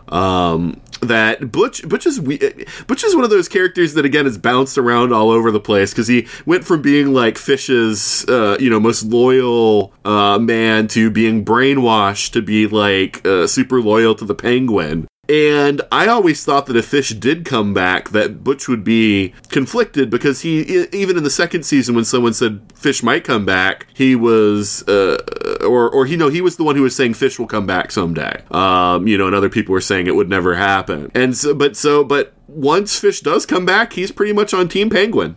It's like, when Penguin's like, we're going to kill her, Butch is like, okay. So I thought that was a little weird, but I like Butch, and I especially think that his sort of puppy dog love for Tabitha is very endearing, even though she's kind of jerked him around in the past, even though she's now, kind of coming around to him, again. And I kind of like that aspect of it. And Tabitha, as Galavan's sister, I didn't really think she was all that interesting, but now that she is kind of her own person and Barbara's just allowed to be bonkers off the wall and they're together in, at least partners, probably more. There's just a lot going on there that I feel like that whole dynamic is fun for the three of them and I enjoy watching them. Yeah. That is a love that I never want to end. I have so much fun watching anytime Butch comes on screen. It's like, I'm going to have fun now. Mm-hmm. Just fun. I do feel that the real winner in the Penguin Riddler war will be Butch. Yeah. Right? Me too. I'm all Butch. I think the two of them will, out and out destroy each other. Not maybe literally, but certainly in their levels of power, and that'll leave an opportunity for Butch to be, by the next season, certainly be the crime lord of Gotham. Yeah, I mean, Butch has been sort of put upon since the very beginning. He has been the lackey. He's been the loyal servant. He even lost a hand himself because of his loyalty to Penguin, and replaced it with like a big like hammer mallet, which again, Gotham. But I would love to see Butch have his moment in the sun, especially with how he was played by Nigma. Because he was still loyal to Penguin, but Nigma made him look like he was trying to kill him, and everything else. So it's like Butch just kind of needs to have his own time in the sun now because no one's really treated him with any kind of respect. Butch's plan for the Red Hood gang was good. Yeah. It was really good. Yep. And then, of course, Riddler's just smarter. Mm-hmm. I do think that, if I can try to predict where things are going to go, which is difficult, I do kind of foresee, obviously we see right now that Riddler seems to have the edge on Penguin, as at least them going to war. Now, Penguin's got more men, but Riddler's got more smarts, plus he's got, Crazy Barbara and Butch on his side. But I'm guessing maybe as the two of them reach their final battle, that Butch will probably be like, you know what? I think I'm going to sit this one out, and that will sort of help even the odds a little bit more, and they'll both be in positions, like I said, where they'll either be in jail or in Arkham or, or somewhere MIA for a little while, and certainly not in positions of power, either one of them. And that'll lead for Butch to just step right in and just be the guy. Now, that said, that seems to make a lot of sense. That's probably not any way close to how it's going to go down. Yeah. Somewhere down the line, Barbara's just going to come out and say, I'm bored, let's go. And they'll just leave. They'll leave. Barbara could be she's now has desires and has her sights set on being the ultimate crime boss in Gotham. Mm-hmm. So who knows? And I wouldn't put it past Tompkins to be involved with that too, now that her Falcone guy has been whacked. My wife, and when there's the scene where she's with her fiance and Don Falcone shows up and it's like, hi, Dad, and my wife's just like, abort. And you really gotta wonder, with how Lee was with Jim, and how she was all like, oh, Jim, you gotta be on the up and up, and you've gotta be 100% pure and good and everything. And it's like, and then you get engaged to a Falcone? Seriously? You're worried about the darkness Jim was bringing home from his work? What about even if your fiance is the nicest guy on earth, look at who his father is. It's just, I don't know, the inconsistency there. It's Gotham. Yes. But still, I was just like, my mouth was just wide open. That was a good reveal, how they revealed it, because I never saw that coming. I love the actor who plays Falcone, too. The older Falcone? Yeah. I feel like when he was just like, I'm going to Florida at the end of the first season, it was a real waste. Because I think that there was some real strength to that character. My favorite moment is the one where he finds out that Fish has been betraying him, and he's just strangles the girl that Fish had been using to manipulate him. And he's just like, thank you for reminding me who I really am. And it was just chills. That was a nice little arc that they played out there. Yeah, but after that, they didn't really do much with him, because then he's getting played by Penguin for the rest of the first season, and they don't really show that sort of steely resolve that he had. And I really wish they would do more with that. But Lee, I don't know. I don't really care one way or the other about her. They keep on bringing it back to her and Jim. I realize that they have a relationship off screen, and a kid. So, oh, really? Yeah. But you know what's funny? It doesn't really register on Gotham. I don't really see them have amazing chemistry that I'm like, oh wow, they're just too strong to separate. Yeah, no, I agree. And, I always think I don't know what that speaks for their real life relationship. But.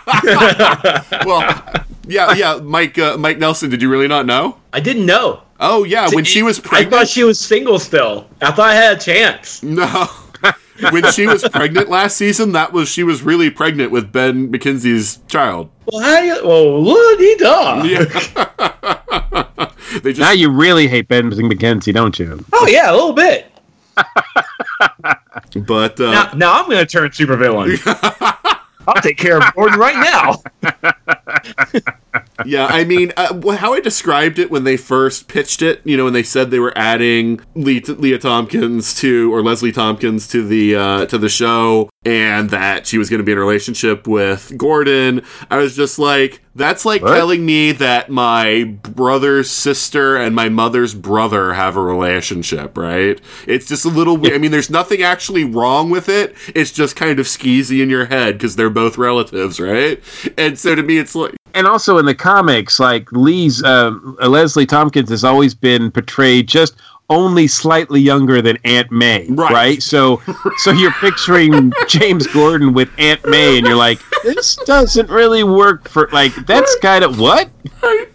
And so, yeah, to me, it's like, you're looking at Gordon and Leslie Tompkins, who are both these big parts of Batman lore, and to have them have a relationship is just kind of like,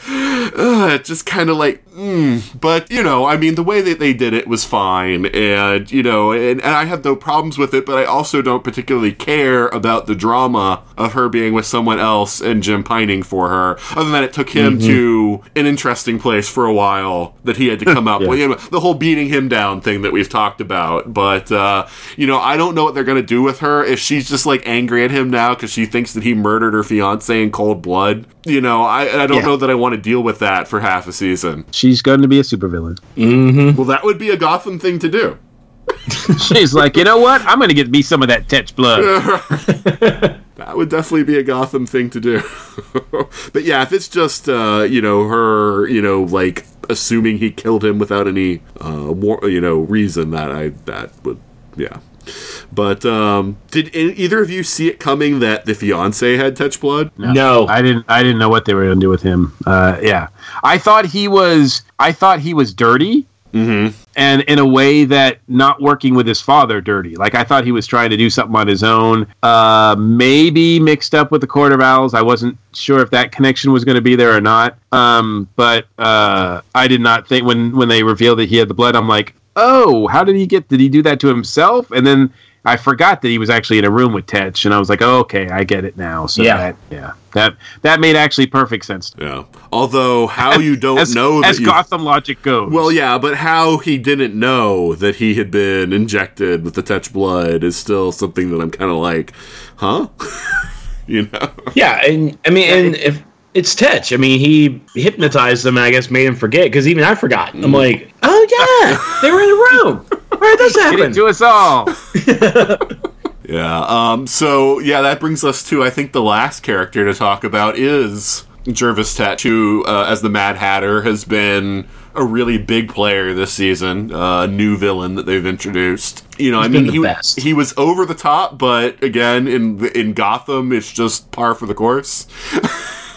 Well, it's good that they introduced him third season, because if he had been in the first two seasons, he wouldn't have worked at all. Mm-hmm. But now that everybody's dialed up to 15, Benedict Samuel just fits right in. And as soon as he walked in and said his name was Jarvis Tetch, I was like, that's the guy. That's Hatter. This is going to work for me. Yes, yeah. He walked into the room, started talking, and immediately I knew this first half season with him is going to be fantastic. Mm-hmm. Just like Michael Chiklis was Barnes, but with Tetch, he just brings something different, that charisma. And at first his voice was kind of annoying, but then you just get used to it. It's like, how am I so into it now? What is going on?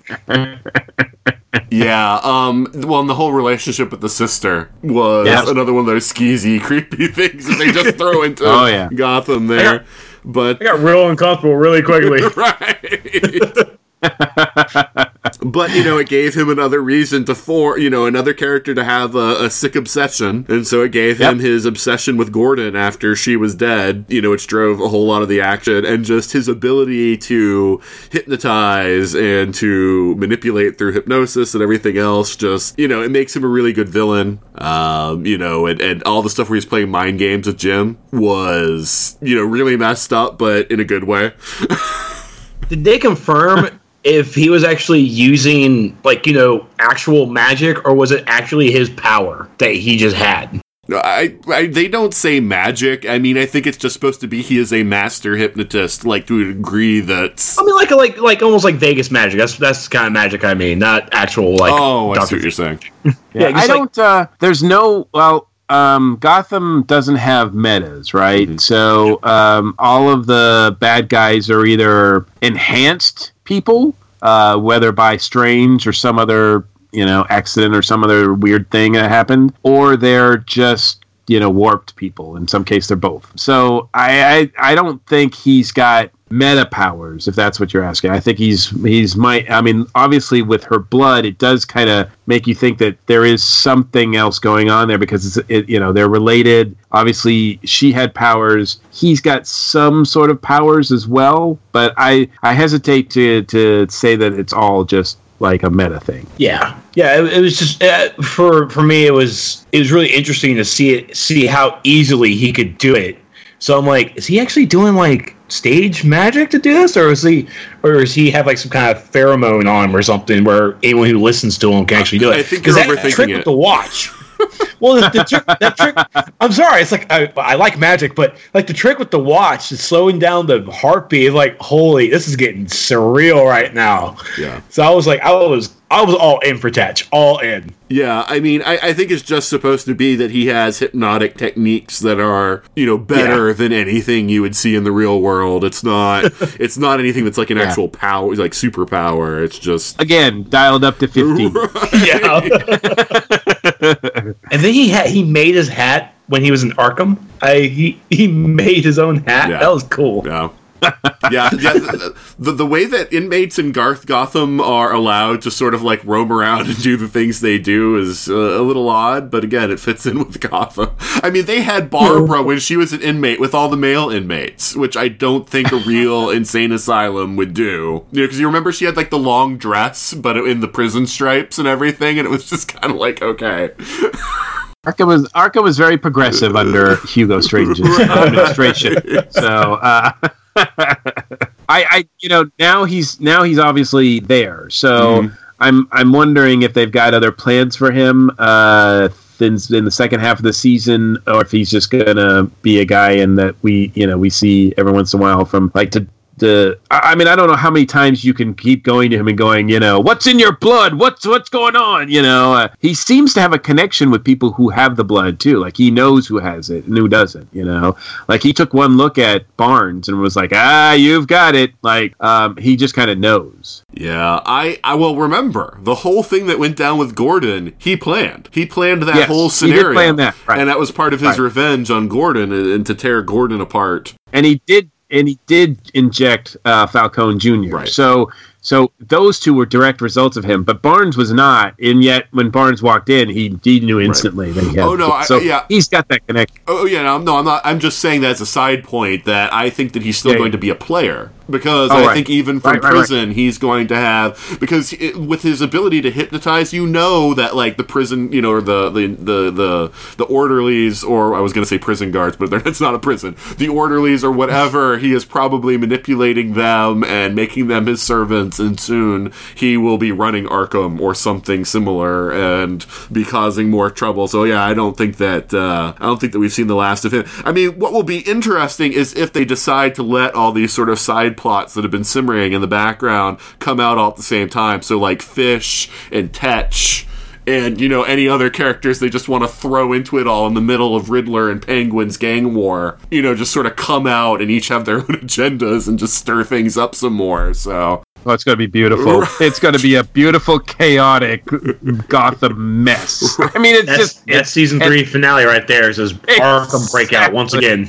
Exactly. Like, I just, even though Tetch isn't directly responsible, he is. Mm-hmm. I mean, I don't think it was part of his plan as to what's going on with Gordon now, but yet, he's the cause of what's going on, and he's still managing to mess up Gordon's life. So I'm sure we'll get to see some scene where he's just absolutely ecstatic about that. Oh, yeah, because, I mean, the whole reason he injected the fiancé was to force Jim into that same situation of either let the fiancé go crazy and kill the woman he loves, or he would have to kill the fiancé and thus ruin his own relationship with the woman he loves. So either way, it screwed him. So, yeah, we'll... Yep. So he's won, actually, this round. Yeah. So. Right, and now Falcone is going to want to kill Jim, too. So that's going to be... I mean, when Jim walked into Falcone's office and like, "Where's your son?" And he finally told him, in the last words Falcone said, "Make sure you don't kill him." Right. I knew he was going to kill him. I knew it. Everybody knew he was going to kill him. They acted like those two men that Jim shot in the leg were like Falcone's only men. Like, seriously, dude, you can't like send a few and be like, "Okay, I'll let you go, but you have to take my men with you and they'll help you overpower him," or something. Something along those lines instead of "No, you can't go." Say like, these guys will be helpers. But no, that seemed a little odd. But there is one other character I wanted to bring up, even though he hasn't been in this season, because I wanted to know how you guys felt. I'm going to say my own opinion on this one. How did you guys feel about Mr. Freeze last season? I thought that story was done really well. It was short. It was short-lived. At least his origin story was pretty short. But, they did what I thought was needed, and they established the relationship between him and his wife so that we really cared. And when, the events happened the way they did, you felt for him. You felt for her. You felt for that whole situation enough that so when he, gets revived later on and Strange kind of does his thing with him so that makes him really, Mr. Freeze as we know him. It was pretty well done. I like the suit. The suit is a cross between, the 60s and the movie and all, like this sort of this weird hodgepodge of Mr. Freeze suits. And he was always formidable as a bad guy when they went up against him. So, and you know what? That's an instance where I kind of want to make this point too. For all it seems like out of all the superhero shows that are on TV right now, there's a lot of them, but out of all of them, I think Gotham is the best produced in terms of they've got the most money. I think their direction, their editing, their shooting, their backgrounds, their special effects are by far the best out of any of them. And you could tell because we've had Freeze-based characters, whether it's Captain Cold or Frost on the CW shows, and the effects that they had for Freeze were way better than anything that the CW shows did. And even I think they had a Freeze villain or hero or something in Agents of S.H.I.E.L.D., and that I've noticed that effect wasn't as good. So, I mean, if you're comparing like budgets and production values and all that, I think Gotham is the real winner when it comes to all that stuff. Yeah, it's certainly a little more polished. Yes, and it's got its own vibe. It's got its own style. I like the fact that it doesn't take place quite in modern times, but it doesn't take place like everybody drives cars from the 70s, but they've got like flip phones and it's just this sort of hodgepodge of all these like little weird things, but yet Gotham makes it work. I mean, you got one character that's, a couple characters that are dressing like they are in the rockabilly 50s, and it doesn't matter because there's other. It's just. It's crazy the styles that they like put together on this show, but somehow they get it to work. Yeah, no, that's something that I didn't bring up, but I do love about the show also is the sort of timeless quality to it. I mean, heck, they were looking at stuff on an overhead projector, and for you kids at home who may not have ever seen an overhead projector, what that is that something that it takes a transparent, a paper with writing on it that you put on a flat surface, and it uses light and mirrors to project it on a screen or wall so you can see it large. This is in the days before we had computers. So I love the fact that they've got they've got the projector, right, for technology, and they've got flip phones, and yet when they need a DNA test, it's like CSI like fast. Right. They get they get like DNA results like in an hour, and I'm like, wow, it's just sort of like whatever, but it works. Yeah, I think Barry messed up the timeline so much we have. True. That's how Jerome's alive. Yeah, blame Flashpoint. Flashpoint. Oh my god! That's how we're tying it in. It was all a ruse. So Mike Nelson, how do you feel about Mr. Freeze? They did I've always. I'm not even sure if I even put it on paper, but I remember when The Dark Knight, after it came out, The Dark Knight the movie, I started pinning this idea of a Batman movie that could be the third one that I think will actually be way better than what we got. And I was going to introduce Mr. Freeze, and the one thing I wanted Mr. Freeze to be was believable, and Gotham made me believe. And through the science, through the heart that Nora and Freeze have for each other, even the weirdness that Doctor Strange or that Hugo Strange brought into the mix, it was all believable. And for that, I eternally thank the writers for that. That was it worked for me. It's funny that you say that because actually, and this has been recorded on an episode of Sean Castic, but my idea for a third Nolan Batman movie also involved Mr. Freeze as the villain. See? It would have worked! Because in my mind, Mr. Freeze and the way that everything had been been taken from him would sort of mirror where Bruce was at the end of The Dark Knight, where the city was against him, you know, the love of his life had died and everything else. And I felt that you could sort of mirror where they both were at that stage in their lives, but then show how they, you know, sort of differ in, you know, how they handle it, you know, and make that the sort of thematic, you know, underpinning of the movie. We would have written such a great movie. Yes, yeah, and I completely agree with you on that, and I was really sad that they went with the weird thing that they did with Bane that kind of wasn't Bane because he didn't use Venom, and Talia that wasn't really a version of Talia that I care about, so... I love Tom Hardy. I think Tom did a good job, but... Yeah, I mean, and, you know, Catwoman, you know, was fine, but, you know, anyway. It wasn't my idea.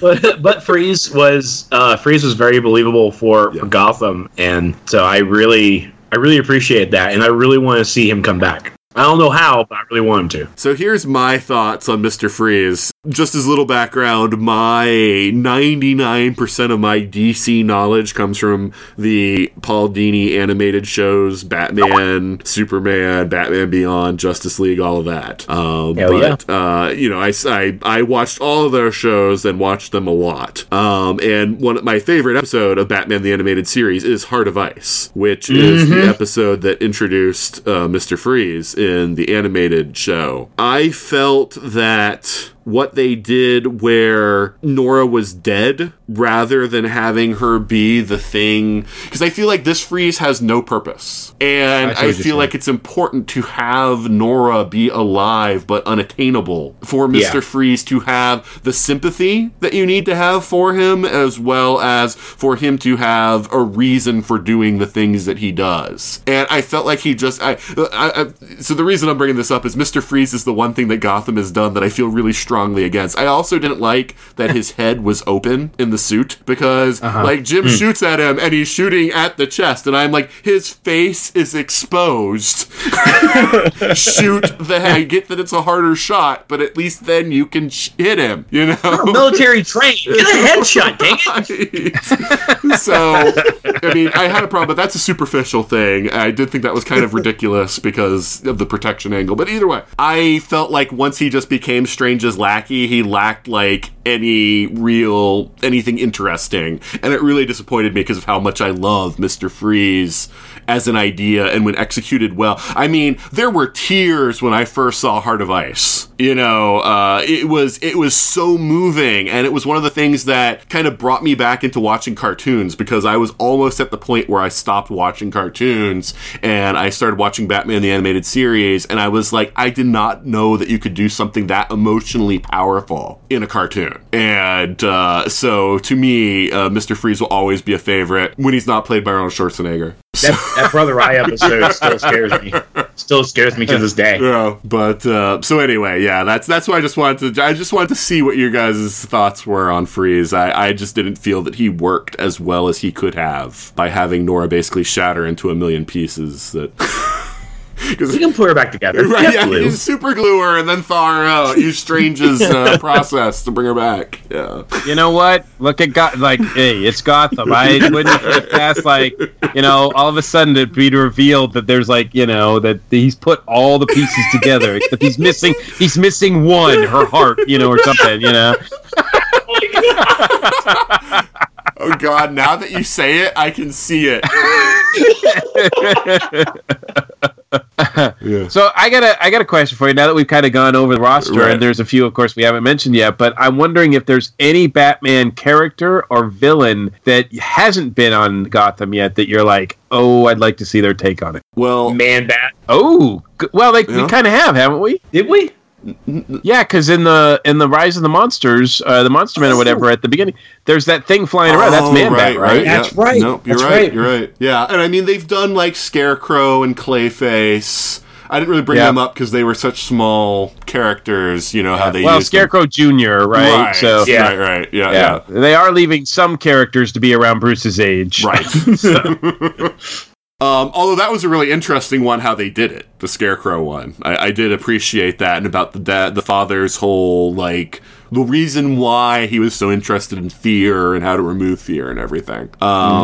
But I guess for me, the other character that, again, being primarily informed on DC by the Paul Dini, animated stuff. Sure. But I mean, I don't know how they would do this on Gotham, is Ra's al Ghul. He's like the big one, right? That is missing. Yeah, because I mean, they could easily tie him in with the Court of Owls somehow, as he's had dealings with them or something, and that would be kind of amazing. I think to have Ra's al Ghul. I kind of feel like it would be in some ways, though, it might not happen because for no other reason, the fact that Arrow's kind of done that. Yeah. So Arrow's already used the League of Assassins, has already used Ra's al Ghul, so it's kind of like, well, maybe that's not on the table. We haven't quite yet had any. Have we had any overlap whatsoever? Dollmaker was in both shows. Yes, that's true. We have. I knew that there was at least one. I thought there was maybe another one too, but yes, you're right. There has been an overlap. So. Yeah, that's just why you have to say Dollmaker when talking about the Gotham version, because they made very clear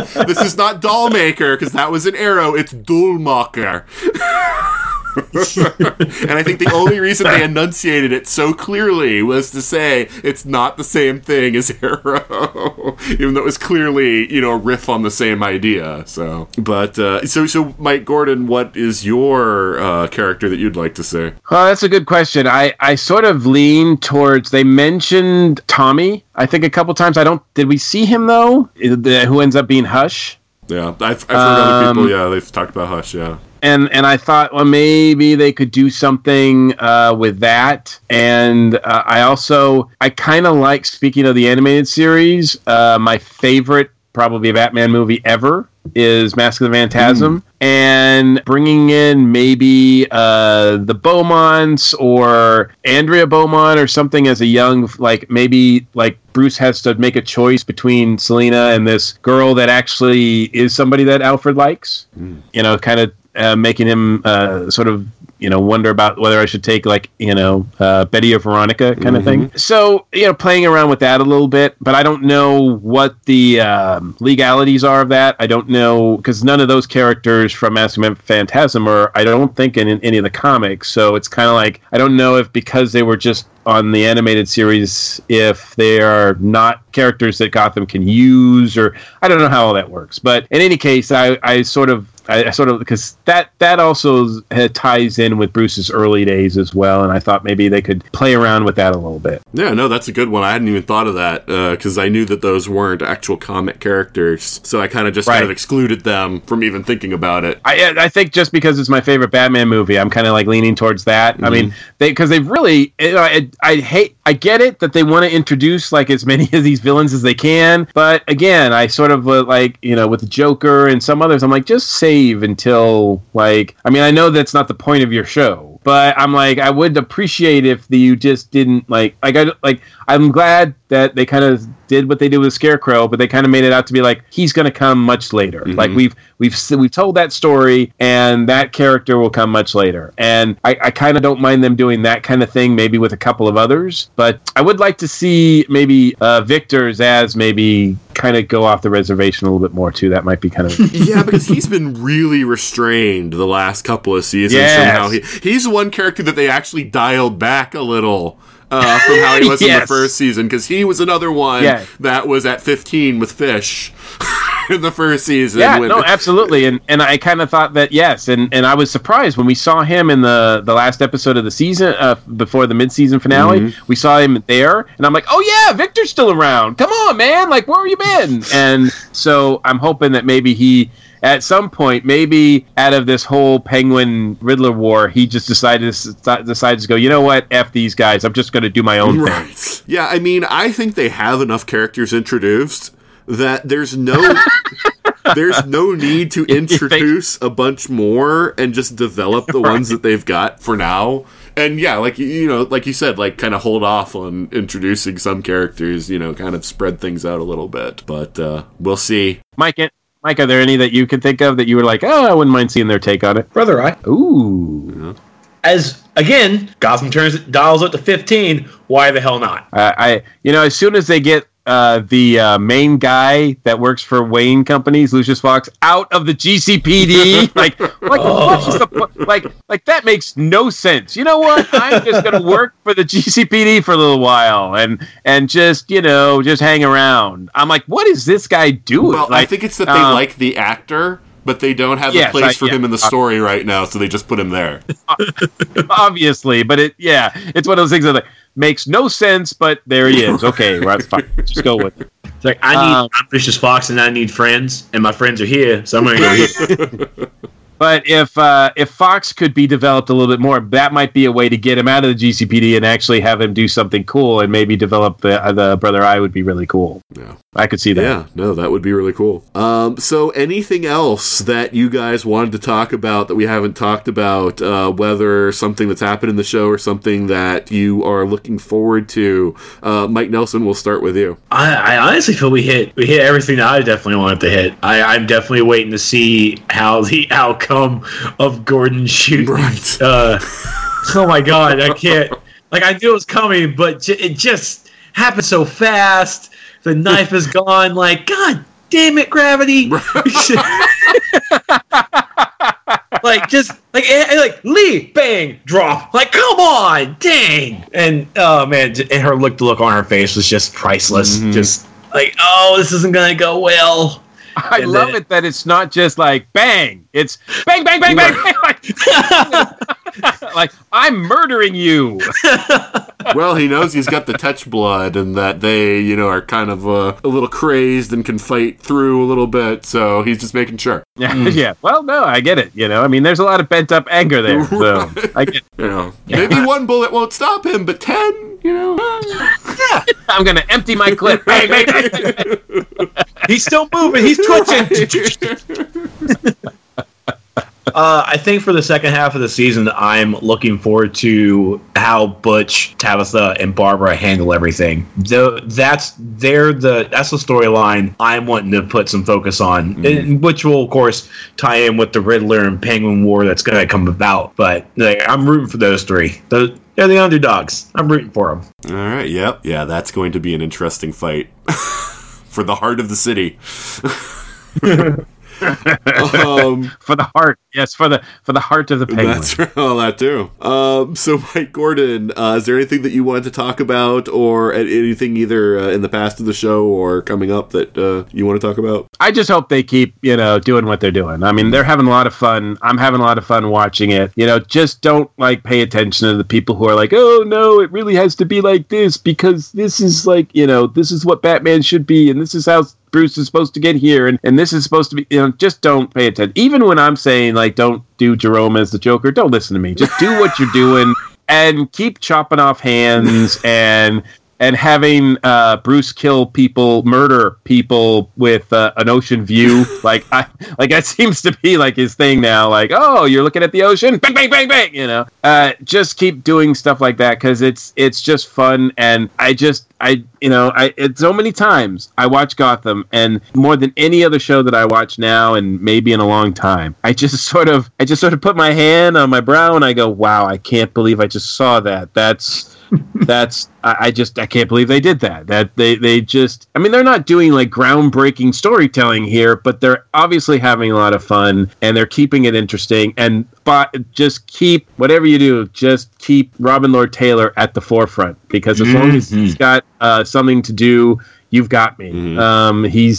He's great. So whatever you're paying him, pay him double. Right. Because you can't pay him enough. Because without him, I'm not saying the show falls apart, but he really is like I said, the MVP. Yeah, you're talking about just keep on chopping off hands, and now I'm just imagining everybody in Gotham missing a hand. Like some sort of like deranged Star Wars fetish thing going on. All the main characters have to lose a hand. And I really want to see in the second half, please bring back Strange in a major way. I don't want to just see like, oh, here I am. I want him to be a factor in the second half. Yeah, I really hope there is a plan for Fish and Strange.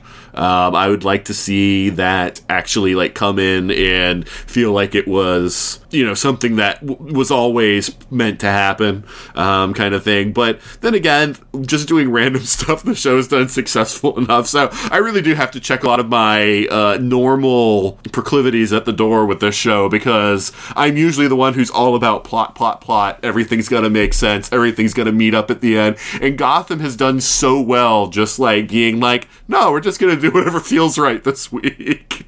So Exactly. So yeah, I mean, I'm looking forward to the gang war, like Mike was talking about. You know, I'm looking forward to how they tie that in with what's going on with Gordon. I mean, everything really is at a point where it can all come together, because there's going to be the gang war. Falcone's still in town. The Court of Owls is doing a lot of stuff, and they're not going to want the cities to be complete chaos, which is going to tie in then with what's going on with Bruce. And Selina's mother. Oh, yeah, and so that's right. That's the one thing we didn't mention from Selina's mother.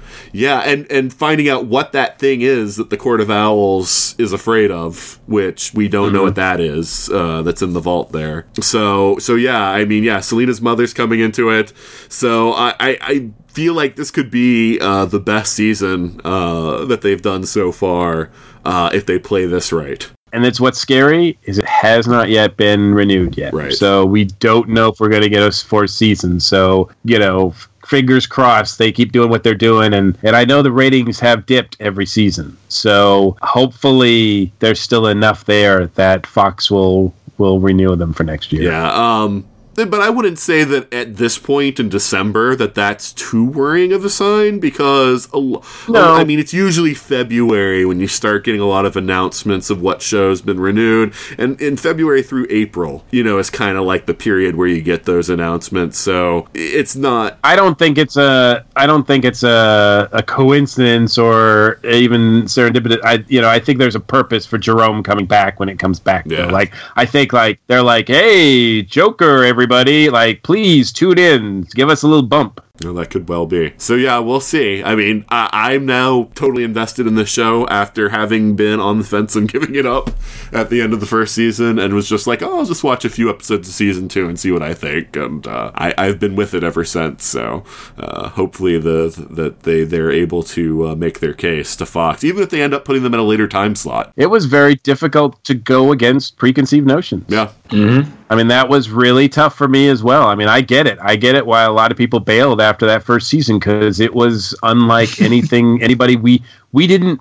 this is not the show we wanted. Well, I mean, I still think though that first season there was some bad writing also, and some of the scenes and interplay was really bad. But I mean, some of the stuff like with Barbara and Selina just was kind of cringeworthy, and then Barbara in general was cringeworthy, so I'm not even gonna. And unfortunately, they burned two great characters that I wish were still around, which was Montoya and Augustus, right? What's his name? What's her partner's name? Yeah, I know who you're talking about, but I don't know his name. But yeah, they seem to have a point in the beginning, and then they were just like, we don't know what we're doing with them, and we're just gonna go away. They're gone. Yeah. But who knows? I mean, they could bring them back. I mean, there's no reason they couldn't, so we'll see. But, okay, so yeah, I mean, if there's nothing else that anyone wanted to talk about, that is a wrap for our retrospective of Gotham Season 3. It went a little longer than I thought it would, but that's fine, because we talked about a lot of stuff. I mean, we had 2.5 seasons of stuff that we kind of covered, here, so, there was a lot to talk about and discuss, so I think, it was all time well spent, and thank you guys for joining me today. Thanks for having me. I really enjoyed myself. Same here. Thank you a lot. All right, so let's say goodbye and let people know where they can find you. Well, again, I appreciate it. It's my pleasure to be here.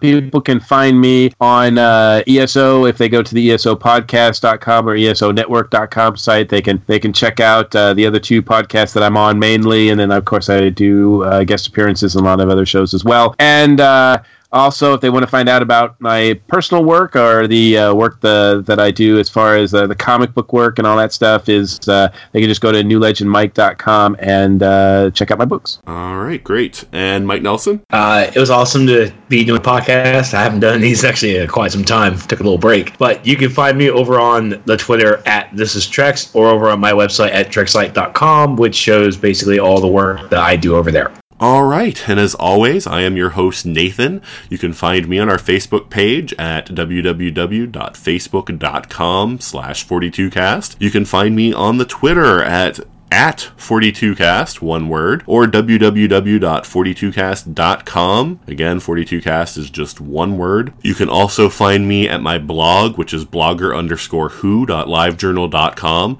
or you can find the reviews that I've submitted to the Earth Station 1 website, which is at esopodcast.com. And while you're at any of those locations, please leave us some feedback. We definitely want to know if what we're doing is what you want us to be doing. What do you like? What don't you like? Anything that you can tell us will only help us to improve.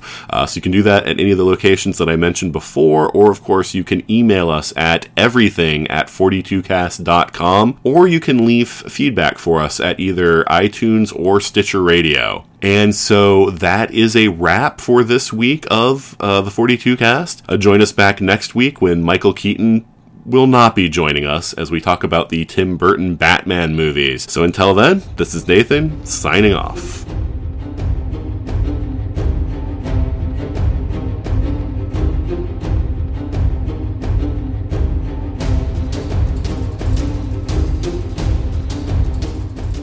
You've been listening to the 42cast, copyright 2017.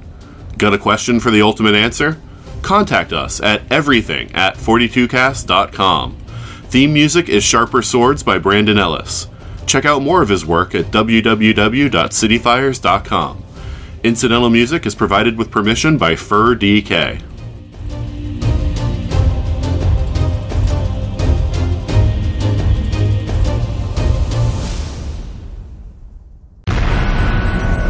This has been a broadcast of the ESO Network, your station for all things geek, classic, current, and beyond. Be part of the crew at esonetwork.com.